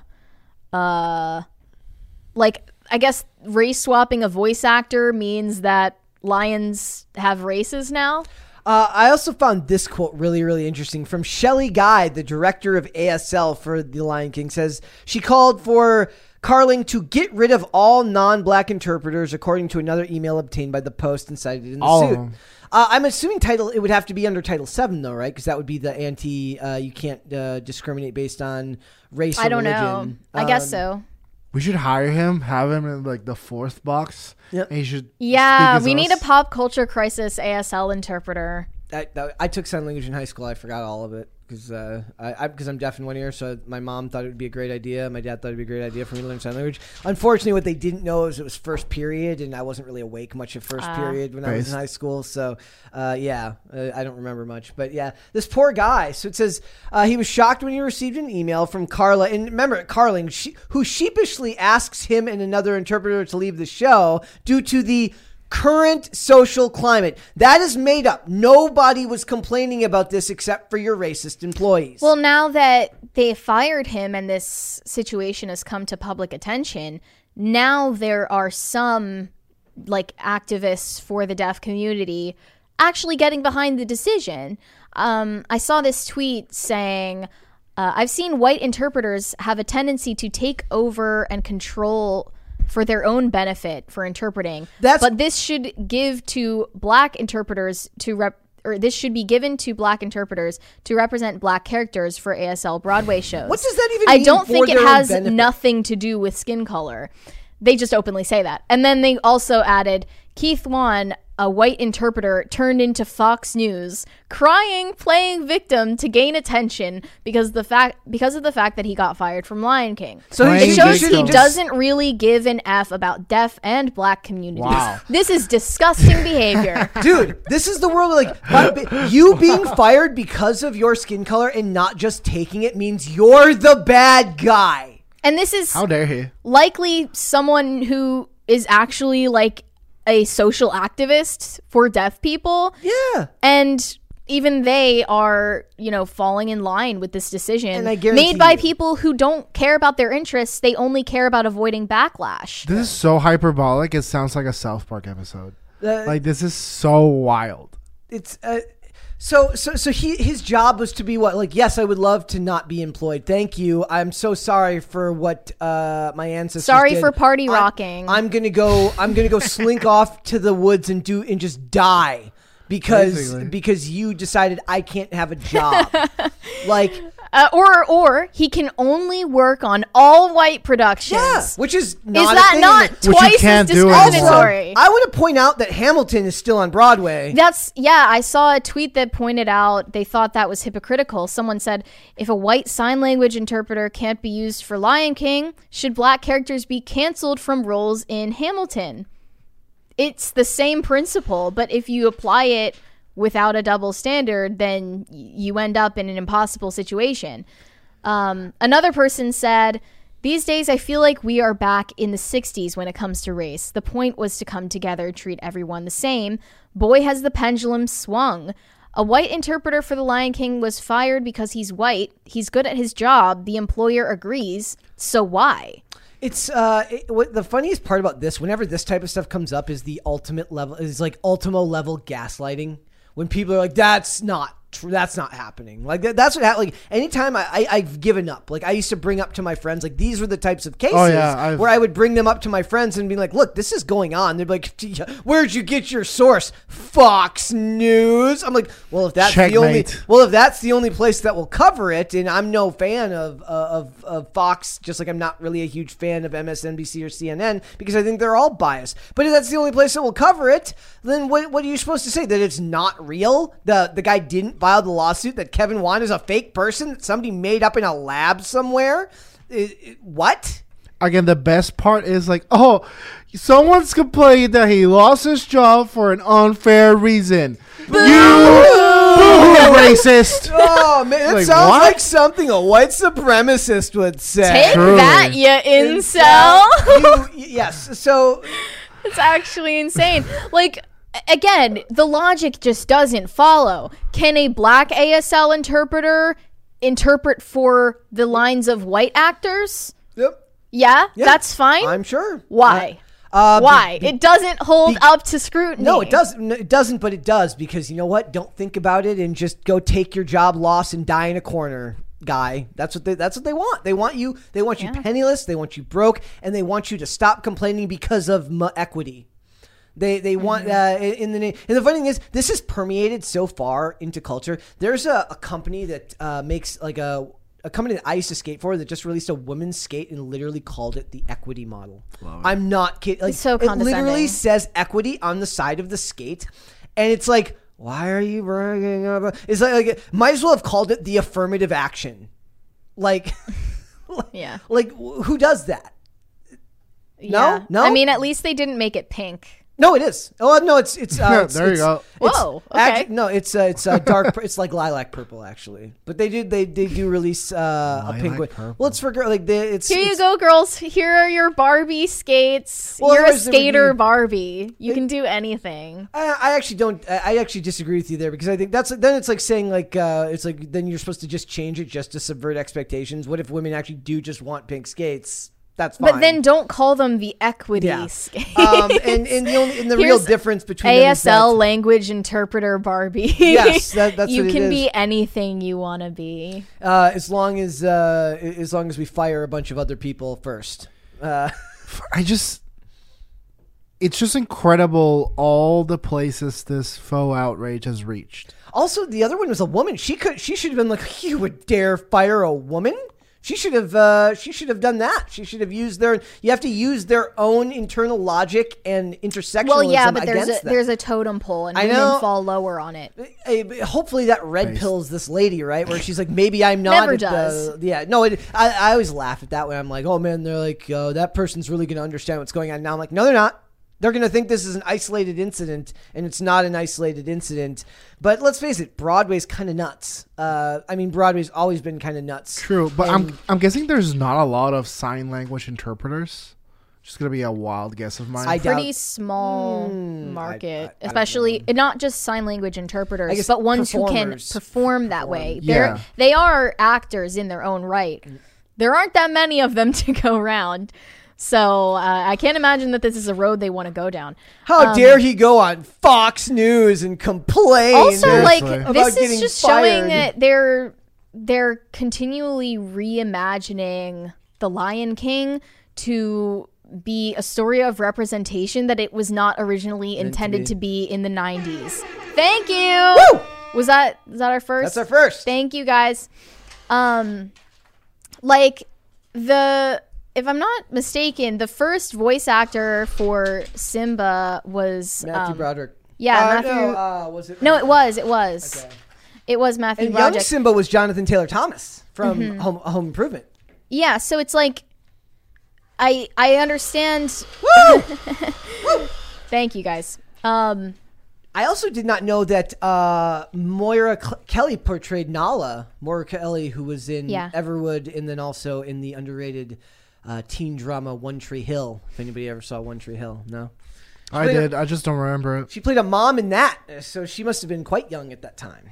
They're reinterpreting Lion King because these events take place in Africa for that to mean that lions are the equivalent of black human guess. beings. Or like it's almost kind of insulting. They're animals. Well, remember, I used to make that joke. I was like, we need to make no movies with human beings for like 10 years. We need to But just, we still would can't still get- escape it, Brett. This is what I've been telling you. The worst part. You can't win. No, you can't. Because then it just becomes about representation in voice acting and in ASL and in all of this other stuff. So you're going to be intersectional, and you're going to be angry at your fellow human being, and you're going to like it. They say you're not allowed. Incel. You're not allowed to actually believe in some type of unity or cohesion with society because there's just too many things that divide us. And sometimes I do believe that we are too far gone as a society. Not to black pill anyone here. That throughout history, we are so heavily focused on what divides us and what makes us different from one another that we don't actually focus on the things that actually unite us. Like I said, bring back the term first world problems. Remember when everyone could get united around the concept that living here in America was kind of like winning the lottery, no matter what income class you were in, because it could be a whole lot worse? It just doesn't hit anymore. No. Like, it's just not, there used to be some cancellations where I was like, this is freaking outrageous! And this one's is freaking outrageous, but it's just like, oh wow, that's a new and creative way to be a complete and utter racist. Yeah, like it's like it doesn't even shock you anymore. No, not at all. I mean, but in Hollywood, I expect nothing from these people. This is also part of an industry that's very heavily focused on who you know, right? So they're not heavily focused on qualifications. It's a lot of incestuous casting, meaning that it's all people within the same demographics. And art, by its very nature, is subjective. So could this one performer, like whoever they hire, will probably be just as fine as him? I don't know. But who's going to be the judge of that, right? There's no definitive way to say that this guy was better than this guy in this type of art, because this guy's not going to be the one driving ticket sales. Yeah, that's not really the point, how good they are at the job. I'm saying that the problem is that they get away with it easier in a situation like this because of the subjectivity of the work they have to do. Do you want to move on to super chats, and then as people funnel in? Do you have them? I do. Okay, yeah. Guys, we have the super chats, so don't ask for your money back. I saw a comment in there saying that they were going to ask for their money back. No, we are going to read them, and let us read them right now. Okay. Dragon Stalin 1001 said, "Brett, rub some dirt on it and walk it off." We're going to need to do that, given this episode is leaving me with weirdly wounds. fitting. Yeah. Yes. Gross John said, "If you're doing meme review, all videos pre-checked on YouTube, no copyright claims." Perfect. Okay, cool. I don't believe you. But yeah, for some reason I don't believe you either. 1,000 Foot Deep End said, "Given to black interpreters because they can't earn it on their own." That's them showing their hand. Yeah, very racist on their part. Dragon Stalin 1001 said, "Can they fire the black translators because they aren't trans species lion interpreters?" Apparently not. Valid point. Shimmy Shelley said, "Officially requesting airplane movie watch party." That might be kind of fun. Yeah, I was actually just watching a review of that, and I wanted to watch it. Airplane movie? The movie Airplane. Yeah. With an exclamation mark. I never even saw what it was based on, like what it was parodying. Also, I see a Dane font in the chat saying based. Dane is single-handedly out there to destroy that word. So you're celebrating this? Yes. You're just celebrating our downfall? Okay. I'm not celebrating that. Someone said we blame Mary. I'm like, based. Yep. Kyrain says #blame Mary. I'm fine with #blame Shane Cashman. Yeah, I think this is somehow Shane Cashman's fault. True. Keaton is ballin' said, "Happy Monday, y'all. Hey, Mary, I hope my daughters will one day be as based as you are. You give me hope for the younger generation." Thank you. Oh my God. That's sweet. 1,000 Foot Deep End said, "It says a lot about the state of race relations that someone can fire someone for being white and think no one's going to have a problem with it." I mean, effectively, they don't. No one did have a problem with it, so maybe they were right. And you get lost in just how many. You forget how many people just don't hear about it because of who chooses to report on a subject, right? So if this never gets covered by anything other than the New York Post, no one reads it. Mm-hmm. Quiet Inari said, "The Lion King is based on, I think you mean Simba, the white lion. Is he white? I don't get it." I don't know, but he's canceled. Okay. Canceled. Moving on. DC said, "Any chance of salvaging the rest of this episode? We'll do our darndest to try." Yeah. Definitely. I'm actually right now I'm literally working through my annoyance at the at the stream going down. And that was kind of emotionally traumatizing. Not gonna lie. We were still trying to come back from that. Quiet Nari says, "No, it's called Kimba." Kimba. I don't. Wait, is that based on a folk tale? You'd have to ask Quiet Nari about Kimba. Must be. I love Chet. It says Shane is also in one of Tim's music videos. Oh, they're talking about it on there. I'm going to leave the chat up now for the rest of the episode. Guys, we're just going to hang out now as we go through the rest of this. We got one more topics, and then we've got meme review. So, it's just, mine's more actually because I have a little touch of the OCD when it comes to something like this. Like, sometimes I'm looking through, like, all the info, and I look at that one episode we had where it was, like, part 1, part 2, and I'm like, yeah, I agree. That's very frustrating. So you know what? It is what it is. We got one more. Quiet and Ari said, "No, Mary, it's Kimba, anime White Lion King." Fun. I've never heard of this in my life. Jetstorm39 said, "I don't have much, but I want to be noticed. Can I get high from all of you?" Hello, Jetstorm 39. I wonder what Jetstorm 39 is in reference to. My greatest friend. I actually played what was it? What was the You played yourself. Yes, I did. Wave Race 64, which is a game about, that game ruled. Yeah. Wave Race 64 was fantastic. So, okay, sketch. Do you have it? I do. Dude, what? So it says Kimba the White Lion is a manga that Disney stole to make The Lion King. Well, Disney does that a lot. It was actually called The White Lion? I guess so. That's so funny. Yep. Oh, News Source 27 says, "I'll take a bong rip for you." I'm not sure if he's talking about us or the people on the show, but thank you. All right. Let's move on to Sydney Sweeney. Let us do so. All right, guys. So it says, Sydney Sweeney rips internet trolls for tagging family in screenshotted nude scenes from Euphoria. That's the world we live in now, guys. We're in a weird place now where, first of all, I want to point out that this is not hard to believe given what her grandparents said. Yeah, if you didn't hear already, Sydney Sweeney's grandparents said that she has the best tits in Hollywood, which is something I feel like you shouldn't say about your offspring. Yes. But that's just me. Maybe I'm crazy. Maybe I'm weird. Oh, right? I want to point out Jetstorm 39. It's a Transformers character.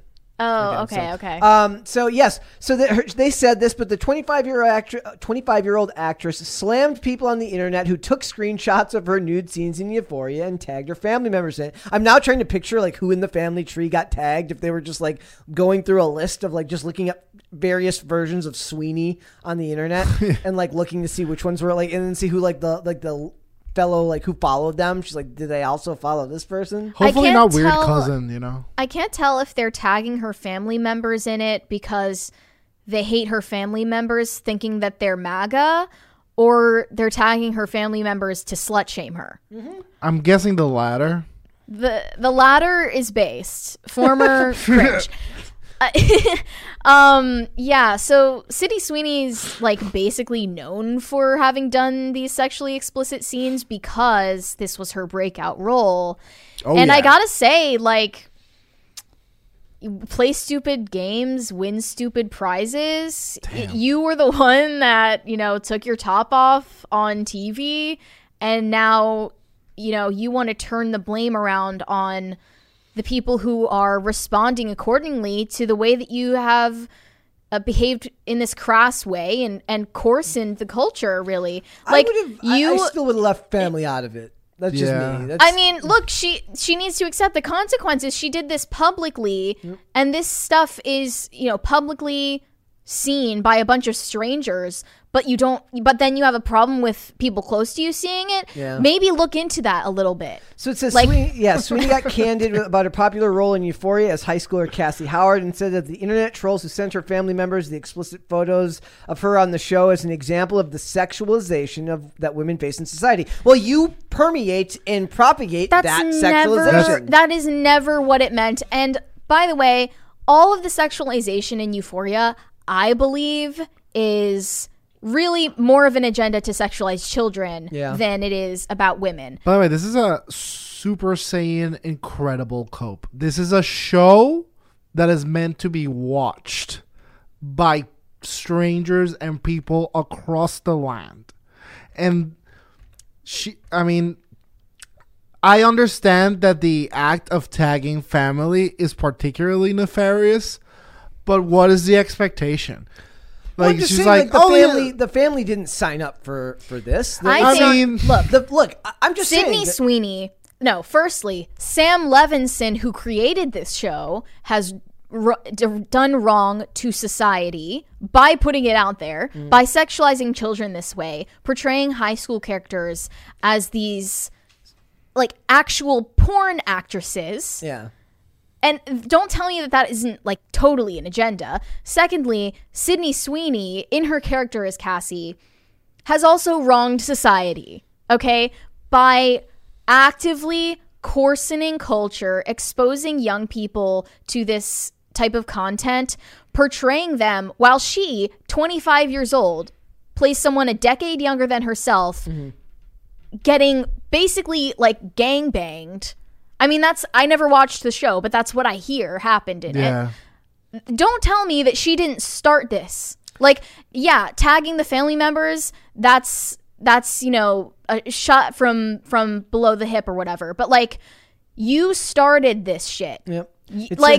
She says you have. I don't feel bad for her at all. I don't feel bad for her. I feel bad for the relatives for getting dragged into it. I don't. They didn't. I mean, I don't know if I even feel bad for them, because what I hear about Sydney Sweeney's history is that her parents encouraged her into this industry, and in fact, they sacrificed their own careers and moved out to LA so that she could do auditions for years before she ever took off as a mainstream figure. I don't feel bad for anyone. Like, what is the expectation that you're gonna have your tits out on the age of the internet and you expect no one to do something like this? You have a character that goes through the scrutiny of being a sexualized person at school, and then the audience that does the same thing, said the White Lotus actor. Well, you know, in this case, I do laugh at the idea that it somehow was supposed to stop there. Like, it was supposed to stop at the film, when literally we were just talking about things where part of the culture with Marvel is that people have this weird fascination with these characters that goes far beyond just observer and observed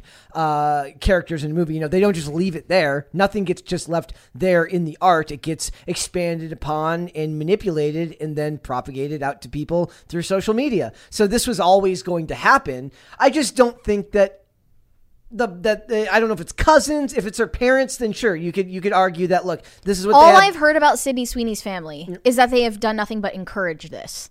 So they are part of the problem. She made the decision to be seen in this context at her big age, fully, like, has her brain developed. She is 25 years old. She cannot claim that she was coerced into this, that she didn't know what she was getting into.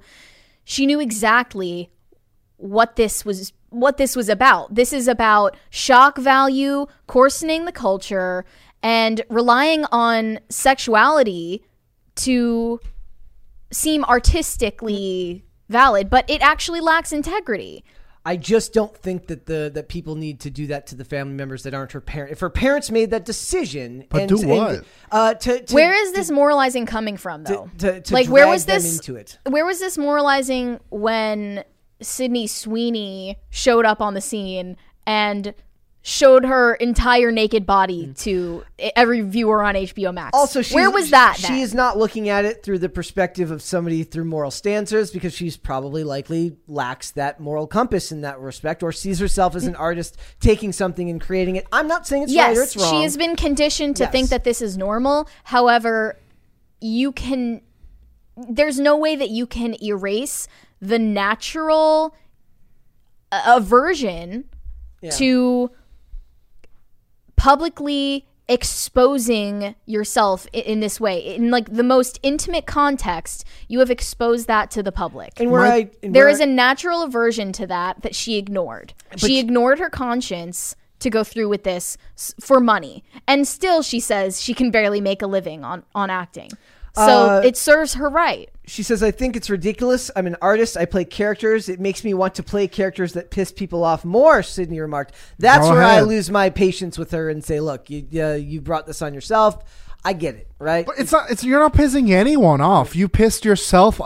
Listen, morality aside, again, like, my argument is nothing to do with morality. It has to do with common sense.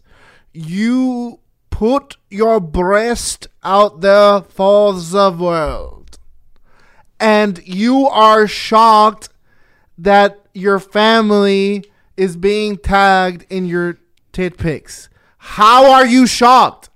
Yeah. It's not as if you took a candid nude and sent it to an ex and then the ex was an a-hole and sent it to your parents. That's not the situation.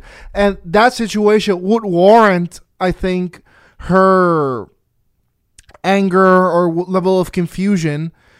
You showed your body on a public platform that is marketed, advertised, popular, and meant to be advertised to, again, like a large general audience. Why are you even surprised? That's what. Yeah.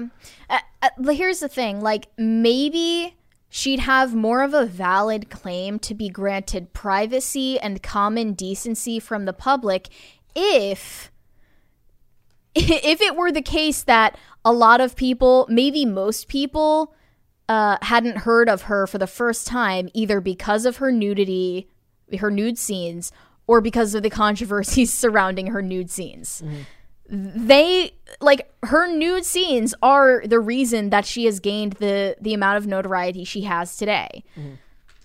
And now, when it has unforeseen consequences that really she should have predicted, now she wants to turn the blame around on the people who have responded with just as much crass and indecency as she has given to them. It's a give and take. It's a two-way street. I will also expect her in 15 years to hold that same energy about being an artist that she had when she was 22, so that I can judge her based on whether she decides later on that she didn't want to make these decisions and then gets mad at people for objectifying her. She'll lead Me Too Part 2 Electric Boogaloo for sure. Well, that's what I'm saying. It's going to be like, I got forced. Keep that same energy. But when that happens, nobody is going to want to listen. Oh, buddy, everyone is going to They'll still retroactively listen. forget Yeah. and listen. They'll still listen. 100%. There'll be the minor, the majority of the people on Yahoo will agree with us, and then it won't matter because Hollywood will say, yes, it was a problem, while not acknowledging that they are literally the problem they're talking about. I don't know. Like, when she's complaining right now about this behavior being disgusting, people sending her nude scenes to family members, I don't see a lot of people listening to her or validating what she's saying. True. And also, when your grandparents are commenting that you got the best hits in the biz, I feel like that kind of comment opens up things like this. Just taking a wild guess. Yep. So it is a play stupid games, win stupid prizes. I just wish people would leave the family members out of it. That's just my take on it, but that's because the family members are the ones who pushed her into this industry. But they don't say which family members. Somebody mentioned something about like a cousin or something on here. If they're talking like cousins are getting tagged, then that's not their fault. The cousin has no choice over about this happening. That's like her parents. Yeah, that's friendly fire. Fine, they caused it. But I don't know, Brett. I think you're introducing too much nuance into this situation. A brother, a cousin. Look, even the grandparents raised the parents. She has. Forgive me if I sound like an imam right now, but she has brought dishonor upon her family. Everyone will suffer because of it. And that's how life works. You do the wrong thing, and the consequences not only come to you, but the people that you're close to who didn't do anything wrong. That is the real world. I also don't think there will be consequences because I think this will be forgotten about in T-minus 5 minutes, depending on how long it stays in the media. This stuff is so common now, it won't matter. Sure. I mean, think about the fact that, like, Kim Kardashian having sex with Pete Davidson by the fireplace was, like, at the top of the headlines to honor her for weeks. Yes. Like, yeah, there is a pointlessness to the news cycle here. Yep. We got some super chats. I think we got a couple there. Okay. Caper 2X said, we all agreed Mary is crazy. No, Mary rules. I don't get it.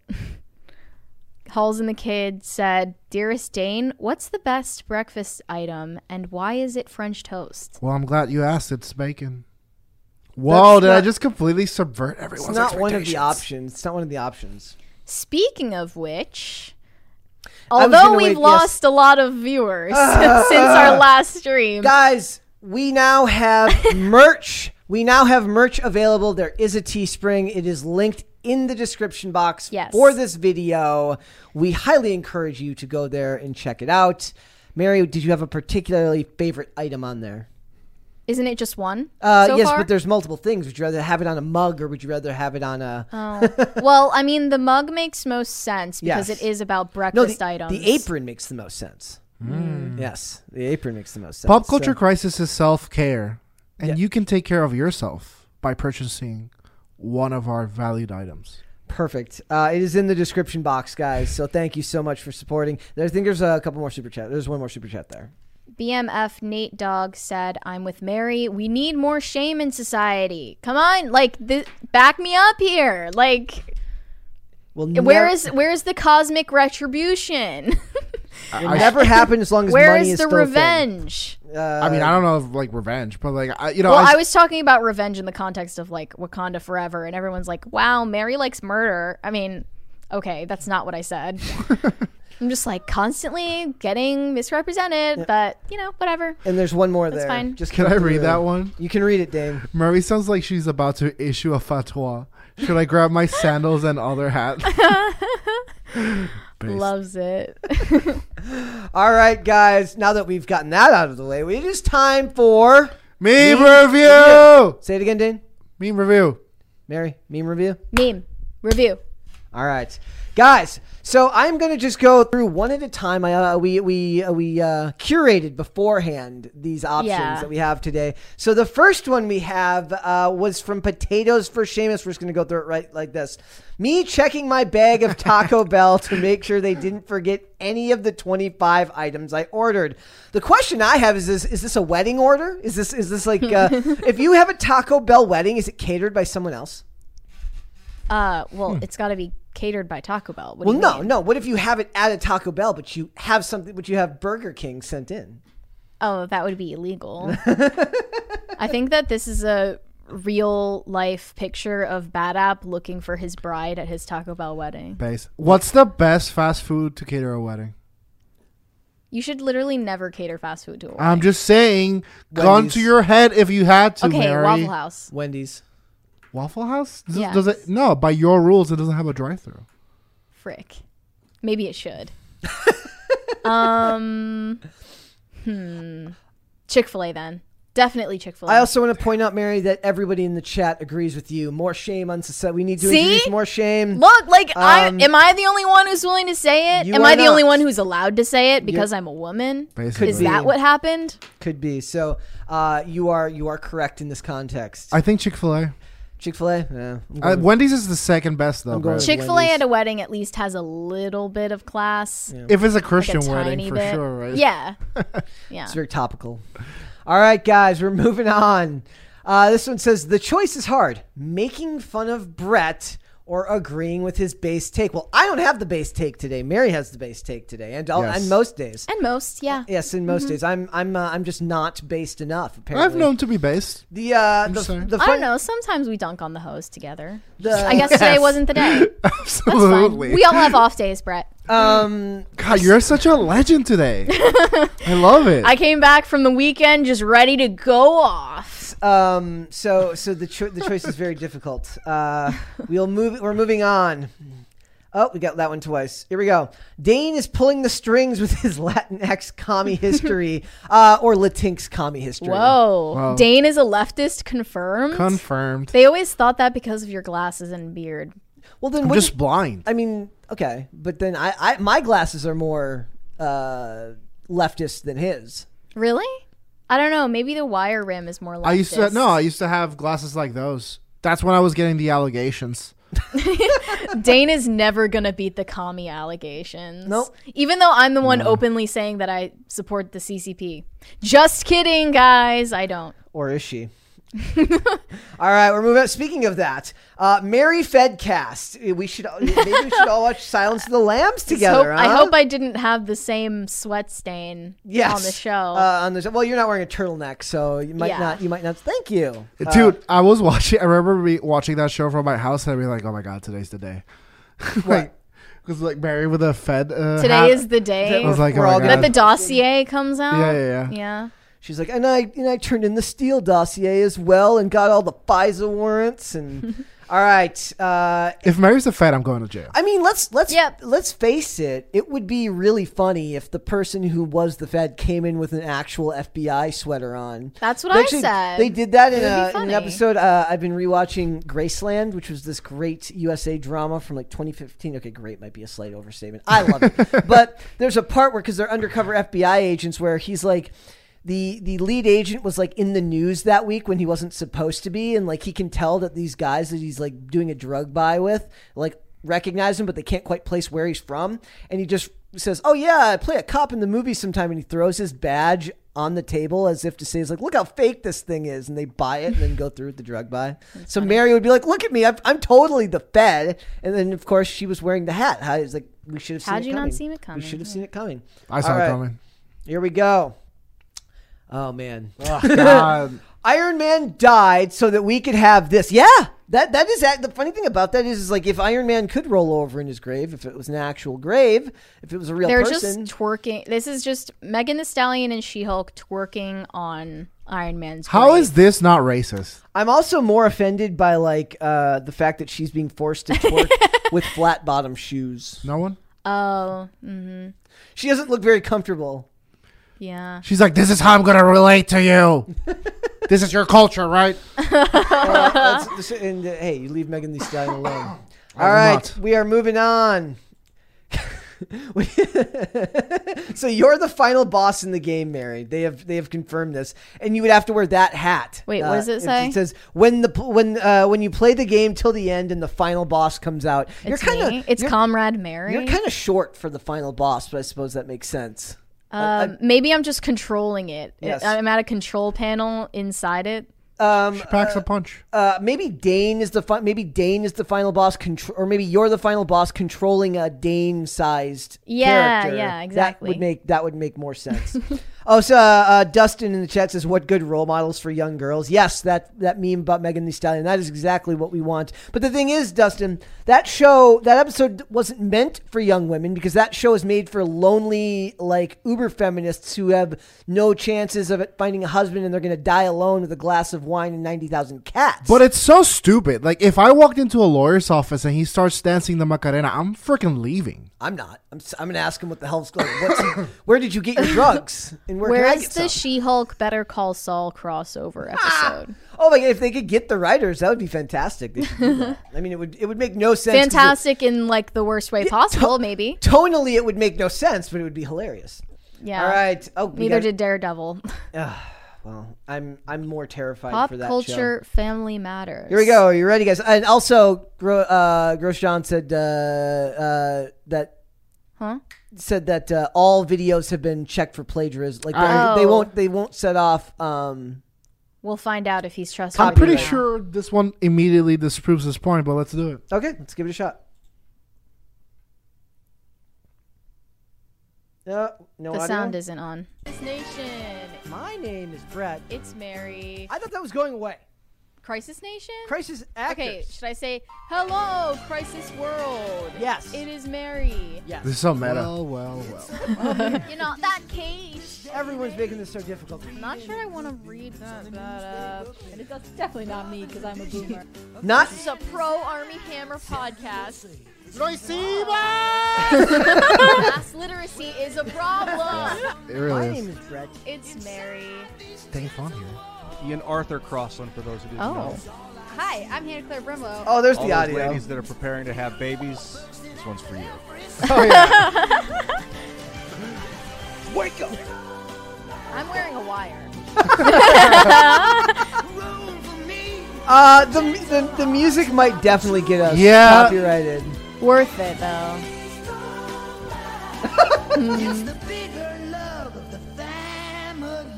Right at center. Iconic. Wait, what's the implication? You should have a couple of good friends that you can tell pretty much anything to, right? So that you're not just being a weirdo and oversharing with everyone. Things like, oh, I'm the Humpy Doopty from Dappy Doobity Da. When was that? I don't know. I'm When such was a that? legend. Like, Me as both of the Olsen twins, though. I love that the story is like oops, I made a bomb. I'm such a toxic bitch today. Only women in Oppenheimer are allowed to do that. By the way, guys, I do have to point out as we continue that I'm actually being tortured right now because the sound of my own voice is literally such a vile thing to me. But we're also Get part over of the it. laugh track. I'm suffering right now, so thank you. We are the laugh track. Yes.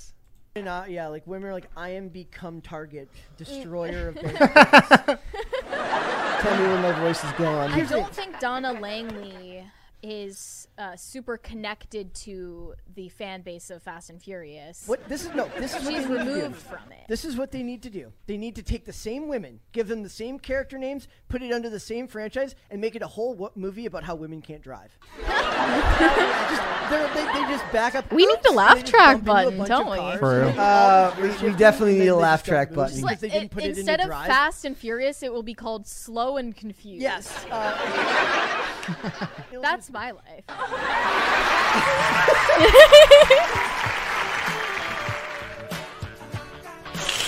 And you think Let's move on. Olivia In Wilde, why No. You want to see watch the whole thing? All right. What's her real last name? You're kidding. Wait, Everyone got really quiet real quick. Olivia Cockburn. Olivia Cockburn. I would have gone by it. She should have just gone by That's that. awful. How That's what her name apropos. is. Yeah. just But saying. probably accurate. Yeah, exactly. Oh my god. Shimmy Shelley says the chat is your laugh track. The headline says she had a bad experience on the set of Pirates of the Caribbean when she was a younger actress. And these days, the way the media climate is, when you see a headline that says I had a bad experience on set, you immediately think sexual misconduct. Zoe Saldana was just getting sensory overload from all the big loud noises. That's my life.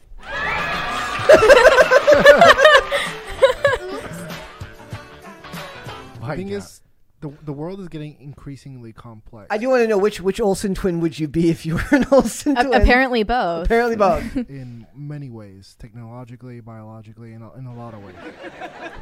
And the authorities, in every sense of the word, are increasingly getting more and more unserious. We're an unserious species at this point. We are an unserious And people. Then, when genuine issues arise and no one respects authority, they're flabbergasted. So Like, true, "Oh, me. I'm a Happy Duty from Dappy Duty." I still don't know what that's from. What episode was that? What were we talking about? I don't know. That was incredible. That was incredible work. That was from Thank you. from John. I am Thank a you happy so duty. much. John. That was incredible. All right, there's the picture. That you are. Wow. I don't know which Olsen twin you look more like. That's cute. And Dane just that's very handsome, and Ian got a haircut. Incredible. All right. Love Amber Heard's cameo there. Yes. Were you one of these people? Did you fall asleep at all during the movie? I fell asleep for sure during Thor Love and Thunder. Almost fell asleep during Doctor Strange Multiverse of Madness, but I made sure to get a good night's rest before we went to see Wakanda Forever. I did not fall asleep. Oh, also, before we continue, guys, Mary suggested, do you want to tell everyone how much you hated Tulsa King? Oh, yeah. Sidetrack. Brett wanted to review Tulsa King because he loves Sylvester Stallone. A lot. I don't love The Sylvester same reason Stallone. that we Okay. reviewed Samaritan. I I'll just say. love Rambo and Rocky and awesome 80s masculinity. Okay. Yeah? All right. Okay. And that is the reason that we reviewed Samaritan. I didn't mind Samaritan at all. I thought it was like kind of a cute superhero movie. However, Tulsa King is not it. It is so corny and stupid. I knew I wasn't going to like it from the jump because I'm just not into Sylvester Stallone. I'm not into like his Italian mob boss act that he was doing. But it was so bad that I was like actually kind of shocked. Like I was a little bit taken aback because I didn't expect it to be that stupid. I didn't believe a single scene that happened in that show. And you know what? Maybe Brett was like looking to suspend his disbelief, but I couldn't do it. Okay? I was looking to suspend my disbelief, and I found it to be, if not a little bit bland when it comes to the side characters. I enjoyed watching, because of you dislike Sylvester Stallone's voice. I like his voice. It's gotten worse over the years. Like, you can't talk. How can you be an actor? I like it in this context because of him doing what is essentially, he's a mob boss fresh out of jail after 25 years. And what you get in the first episode is essentially amounting to a fish out of water story where he's... Okay, look. The same thing happened in the pilot of Cobra Kai, where Johnny is this out-of-touch boomer who doesn't understand modern technology, or he's so out of touch with the cultural sensitivities these days. That actually landed. It was funny. It made sense. But then in Tulsa King, he's a fish out of water. However, in the beginning scene, he says... were the things I did worth 25 years in prison? No, not even 25 seconds. And then he goes right back to criminal activity? Because it's all he knows. Oh my gosh, this is so lame. This is so lame. Am I supposed to take this seriously? So it actually makes me mad. I think you're taking it a little too seriously. Though I actually could it's supposed to be good. You could make the argument that as far as Taylor Sheridan's writing, he continues what I would consider to be a set of stories that aren't necessarily in line with most of what you're seeing out of Hollywood these days. Even just a mob story like this in general doesn't feel like something you're going to get much of. I will say that Andrea Savage, who did a really good job on iZombie, was particularly underwhelming in this performance. Granted, it's only episode 1, and there's a decent reveal of her as an FBI agent at the end that proves like this conflict. There's a conflict of interest that happens earlier in the episode. And if there was a big downside to it, it would be that the supporting characters don't elevate the material, and Stallone on his own doesn't carry it the same way because it requires more of him than a lot of his other roles, like a Rambo or a Rocky, right? So it's requiring more of him, and there's more material here. There's just more time that's going to have to be dedicated to it. I will say that I'm probably going to be doing, if we're not reviewing it here because nobody else wants to watch it, I understand that. What I'm going to do is I'm probably going to post small reviews on my Instagram as it goes. The episodes are only 40 minutes, which is another reason I think it's worth at least checking out to see if you're into it. Because it's not as much of a time commitment as most shows that are released weekly, which usually start to go at least an hour. Over an hour, So I say check it out and see if it's something you like. I think Stallone, there's an air about Stallone. Look, this guy needs to retire. Stallone had a weird 2-episode arc where he did a TV show called Las Vegas that was starring James Caan back in like the mid 2000s, where he does a similar type role where he plays like a fixer, and he's kind of got the same thing. He's only got one name and he talks like this and does his voice. It's who he is. And if that's if you like Stallone, I don't think this is something you'll hate. Mary and I should review shitty reality TV. Perhaps I think that we should review America's Next Top Model. No, I'm kidding. So I guys, it's on Paramount Plus. No, if you like Sylvester Stallone, this is going to make you want him to retire. I don't know about that. Genuinely. I don't know, but we'll have to wait and see. Guys, go check it out. There is one funny moment where he calls out it's, of course they had to get in something to do with racism because it's 2022, but they at least incorporated it in a way that kind of made sense, sort of. Stupid. It was still stupid, but I rolled my eyes at it. I am actively telling you not to check it out. Guys, go check it out. Don't check it out. 40 minutes. Go watch. Check it out. Don't listen to her. Ignore her. Want to hate watch it. Look. Meme review. It can't be a hate watch because I'm gonna like it and you're gonna hate it. So okay. Argument over. Go meme watch review. We're back. Resumed. All right. So go check it out. By the way, someone figured out where that line was from. What? I was describing Lord of the Rings. Okay. Oh. All right. One for my boy. Every legend has a weakness. Samson, Achilles, That's bad. Okay. Who made this? Is from Nate Dogg says that Bad App. I want to know what Bad App's opinion is on this characterization of him. Bad App hasn't been in the chat today, so I guess he can't missing defend out. his honor. He is missing out. Oh, also somebody pointed out R.I.P. to James Caan. Yes, James Caan passed away this year. Who? James Caan, Godfather? No. The Godfather? Not recently. Not recent. Well, I mean, he's been an actor for like 30 gazillion years. His son's Scott Caan, who's still acting today. All right, we're moving on. And by the way, when Bad App eventually, maybe he goes back and rewatches this. Maybe he gives us his opinion on what he feels like how he was being portrayed here. Those pupils are dilated, or no, they're what is it like when they're not? No, you got it right. Well, yeah, they're dilated. Oh my God! Yeah, Legend. what? Yeah, the Sun. Yeah. All right, here we go.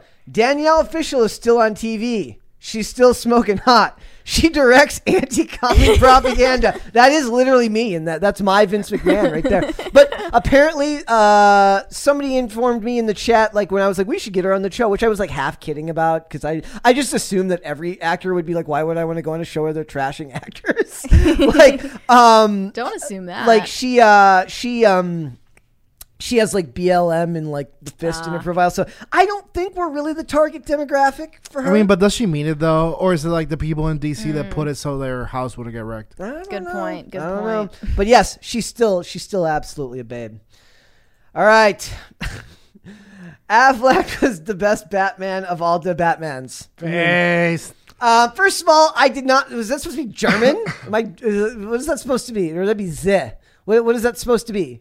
Danish? I don't know. I don't know, but you're wrong and it's wearing on me. First of all, I never said he was the best Batman ever. Ever. Then why is there a meme about it, Bretovic? I don't know, Dane. Why is there a meme about it? I can't tell you that. I just know that I never said he was the best. Oh Batman yeah, ever. and now okay, you're gonna tell me memes lie. If I did, it was sarcasm, and nobody picked up on it.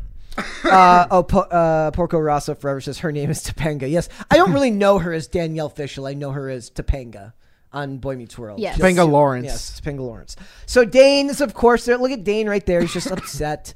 I went back this weekend and watched old episodes of Batman the Animated Series, and that is Batman right there, Kevin Conroy. So here we go. When Mary is gone.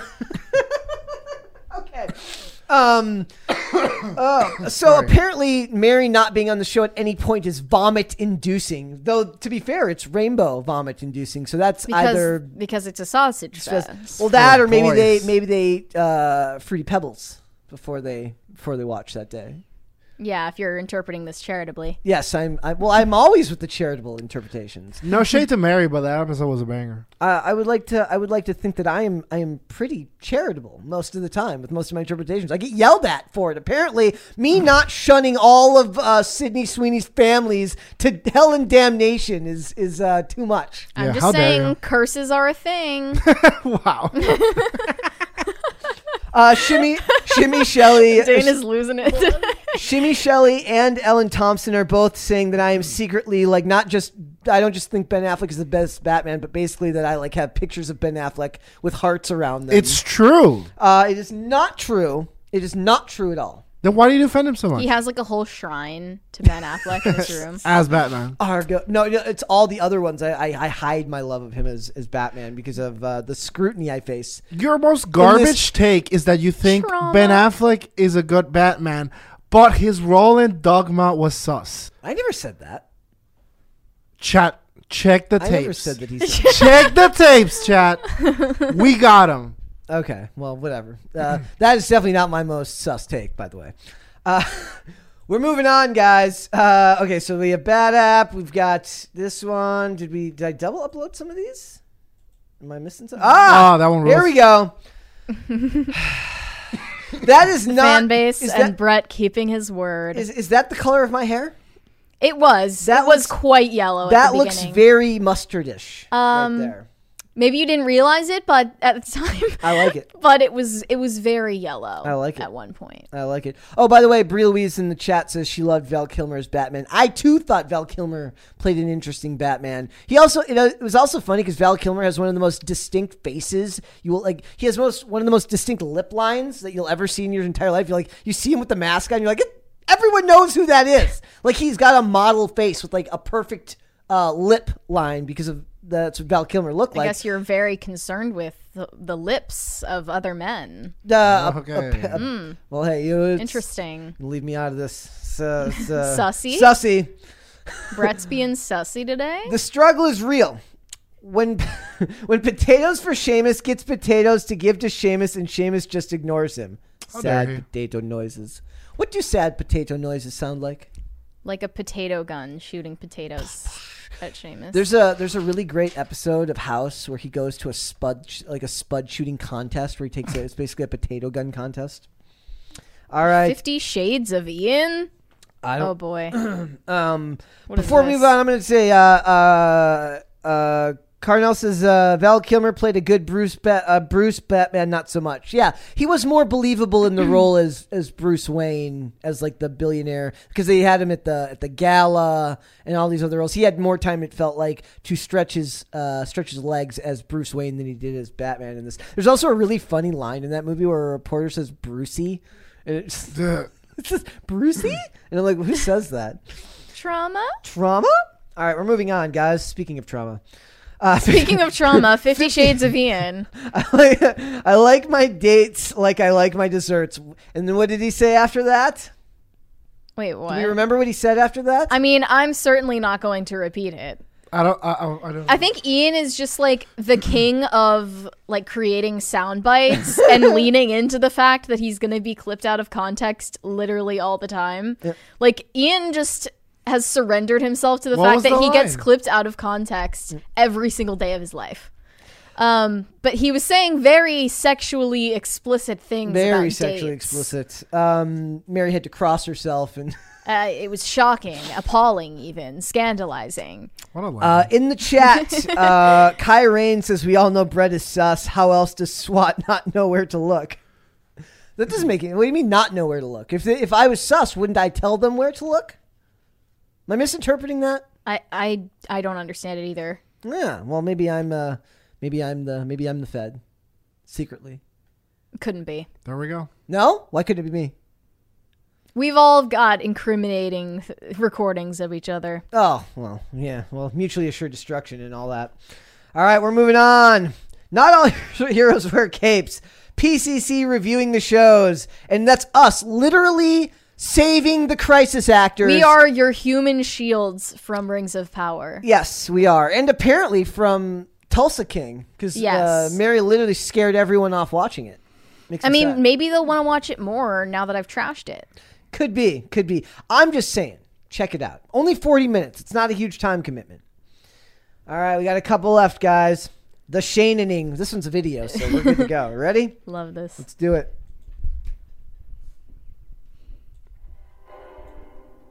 Samuel Morgan. I'm starting it from the start again so we can get the full audio. Samuel Morgan said, first-time viewer, I normally watch IRL, and I honestly expected this to be boring, pleasantly surprised. Well, that's what you get. Thanks, I guess. That's what you get when you just assume. It makes an ass of you. We're and me. better than IRL. We are. Shots Facts. fired. This is when the voice comes in. Yeah. No. Change topic. Not true. It just does the Amber Alert sound on the big speaker. Did you see the thing during the Amber Heard trial where an Amber Alert kept going off while they were trying to test it while they were doing That's the test? That's a bad omen. That's a bit. Wow. It's like Warner Brothers with all their bad luck. It just follows all of them. That's coming out Sunday at 10 a.m. on timcast.com. And thanks again for all the messages I've been getting. And thanks for having me on, guys. Party. What is happening? Keep us here forever. I'm so rich right now. I'm not even counting. I'm so sad I couldn't be on that show. Scary. They walk among us. Yeah. Could be one Unless among here, us. yeah.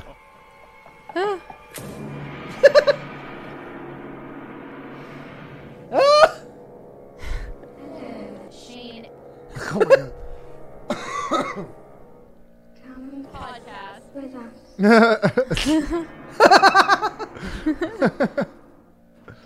Podcast. Podcast. Eerie.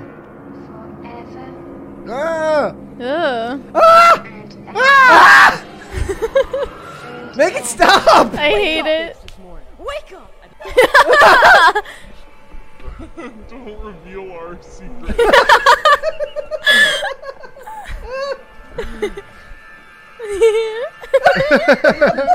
We're having fun. Why am I scared of myself right now? Dude, The Shaning. that's talent. I want to see Shane's live reaction to this one. We need to get that picture of the you as the two girls. This is literally terrifying. And just make somebody take a screenshot of that. Oh my and, God. that was Literally scary. Like, for me.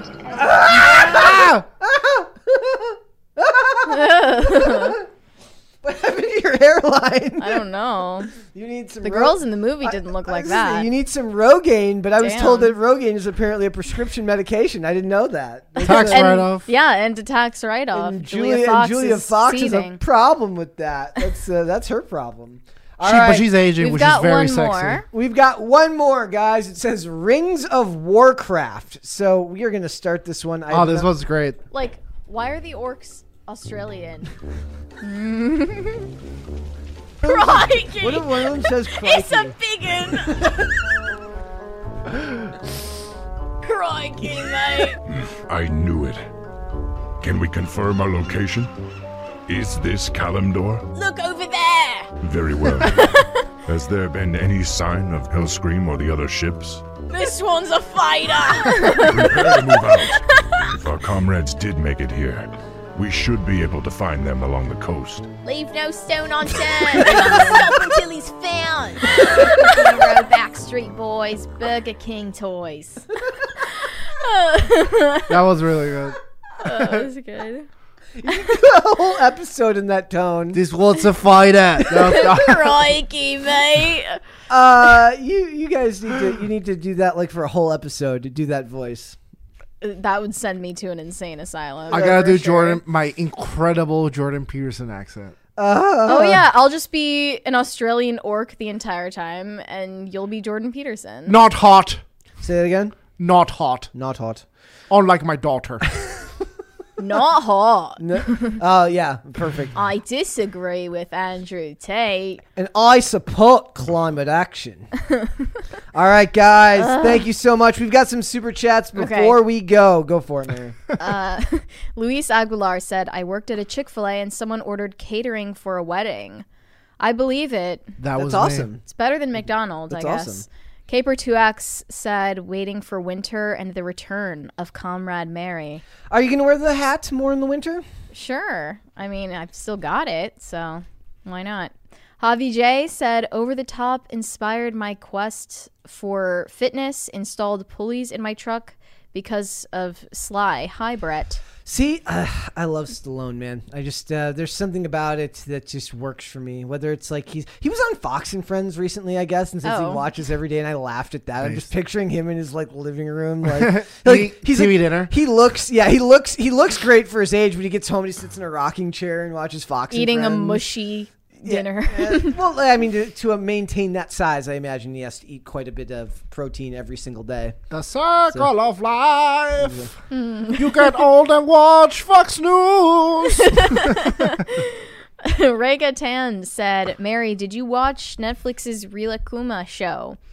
I didn't, but I know Brett actually did, and he reviewed it for Pop Culture Crisis. Yeah, it was on a special episode of the vlog. A special episode, actually, with Mr. Fluffykins. He was here as a guest. He had quite a few interesting takes. Maybe my most sus take is that I kind of preferred Mr. Fluffykins, to Dane sometimes because Dane can be a prima donna. Dane talks back. Dane, yeah, Mr. Fluffykins knows his place. Yeah. Wow. And that's always important. Is that when you understand where you are in the pecking order? Yeah. That's important. So. Big Dave sent us 99 cents without a message. Thank you. Thank that you. is all the super chats, at least for now.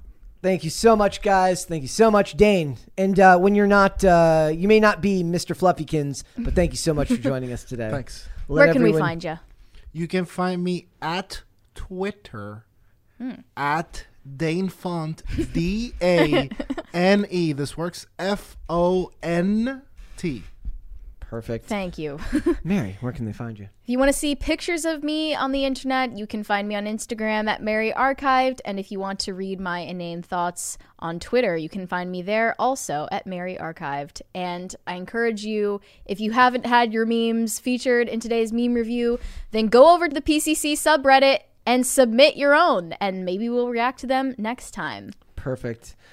In the chat, somebody said Minnesota winter is in the house. That was from Lovely Nightmare. Luckily, one of the great things about being out here is everyone's like complaining. It's like, it's in the 40s. I'm like, I love this crap. It's awesome. Guys, if you want to follow me, you can follow me on Instagram at Brett Dassler for the show. Remember, we do have a merch store available now. It is linked in the video. It is a description box for a Teespring page. We'll be putting more merch up there as we go. Thank you so much for waffles, pancakes, or French toast. Exactly. And guys, if you have merch ideas, please send them our way. You can send them to me on Instagram at Brett Dasovic, or you can send them to Is that not a legal liability? That's a fair question. Dane, can we ask people for ideas for what they want for merch? Do you know?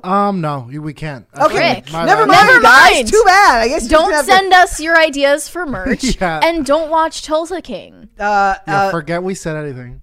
Ignore her, guys. She's wrong. Watch Tulsa King. I didn't say it was the greatest show on earth. I said it's not a horrible way to spend 45 minutes of your life. She's wrong. Maybe I'm wrong. I don't know. Guys, so please go check out the merch store. I'm on Instagram at Brett Dassler for the show. We are here Monday through Friday, 3 p.m. Eastern Standard Time. That is noon Pacific. We are also on social media. Twitter at PopCulture_show. Facebook and TikTok at Pop Culture Crisis. Instagram at Pop Culture Crisis Pod. Amazon Music, Apple Podcasts, Pandora, and Spotify. If you'd like to listen to this podcast rather than watch it, I don't know why you would, but you can. We will be back with another episode tomorrow. We'll see you then, guys. Bye.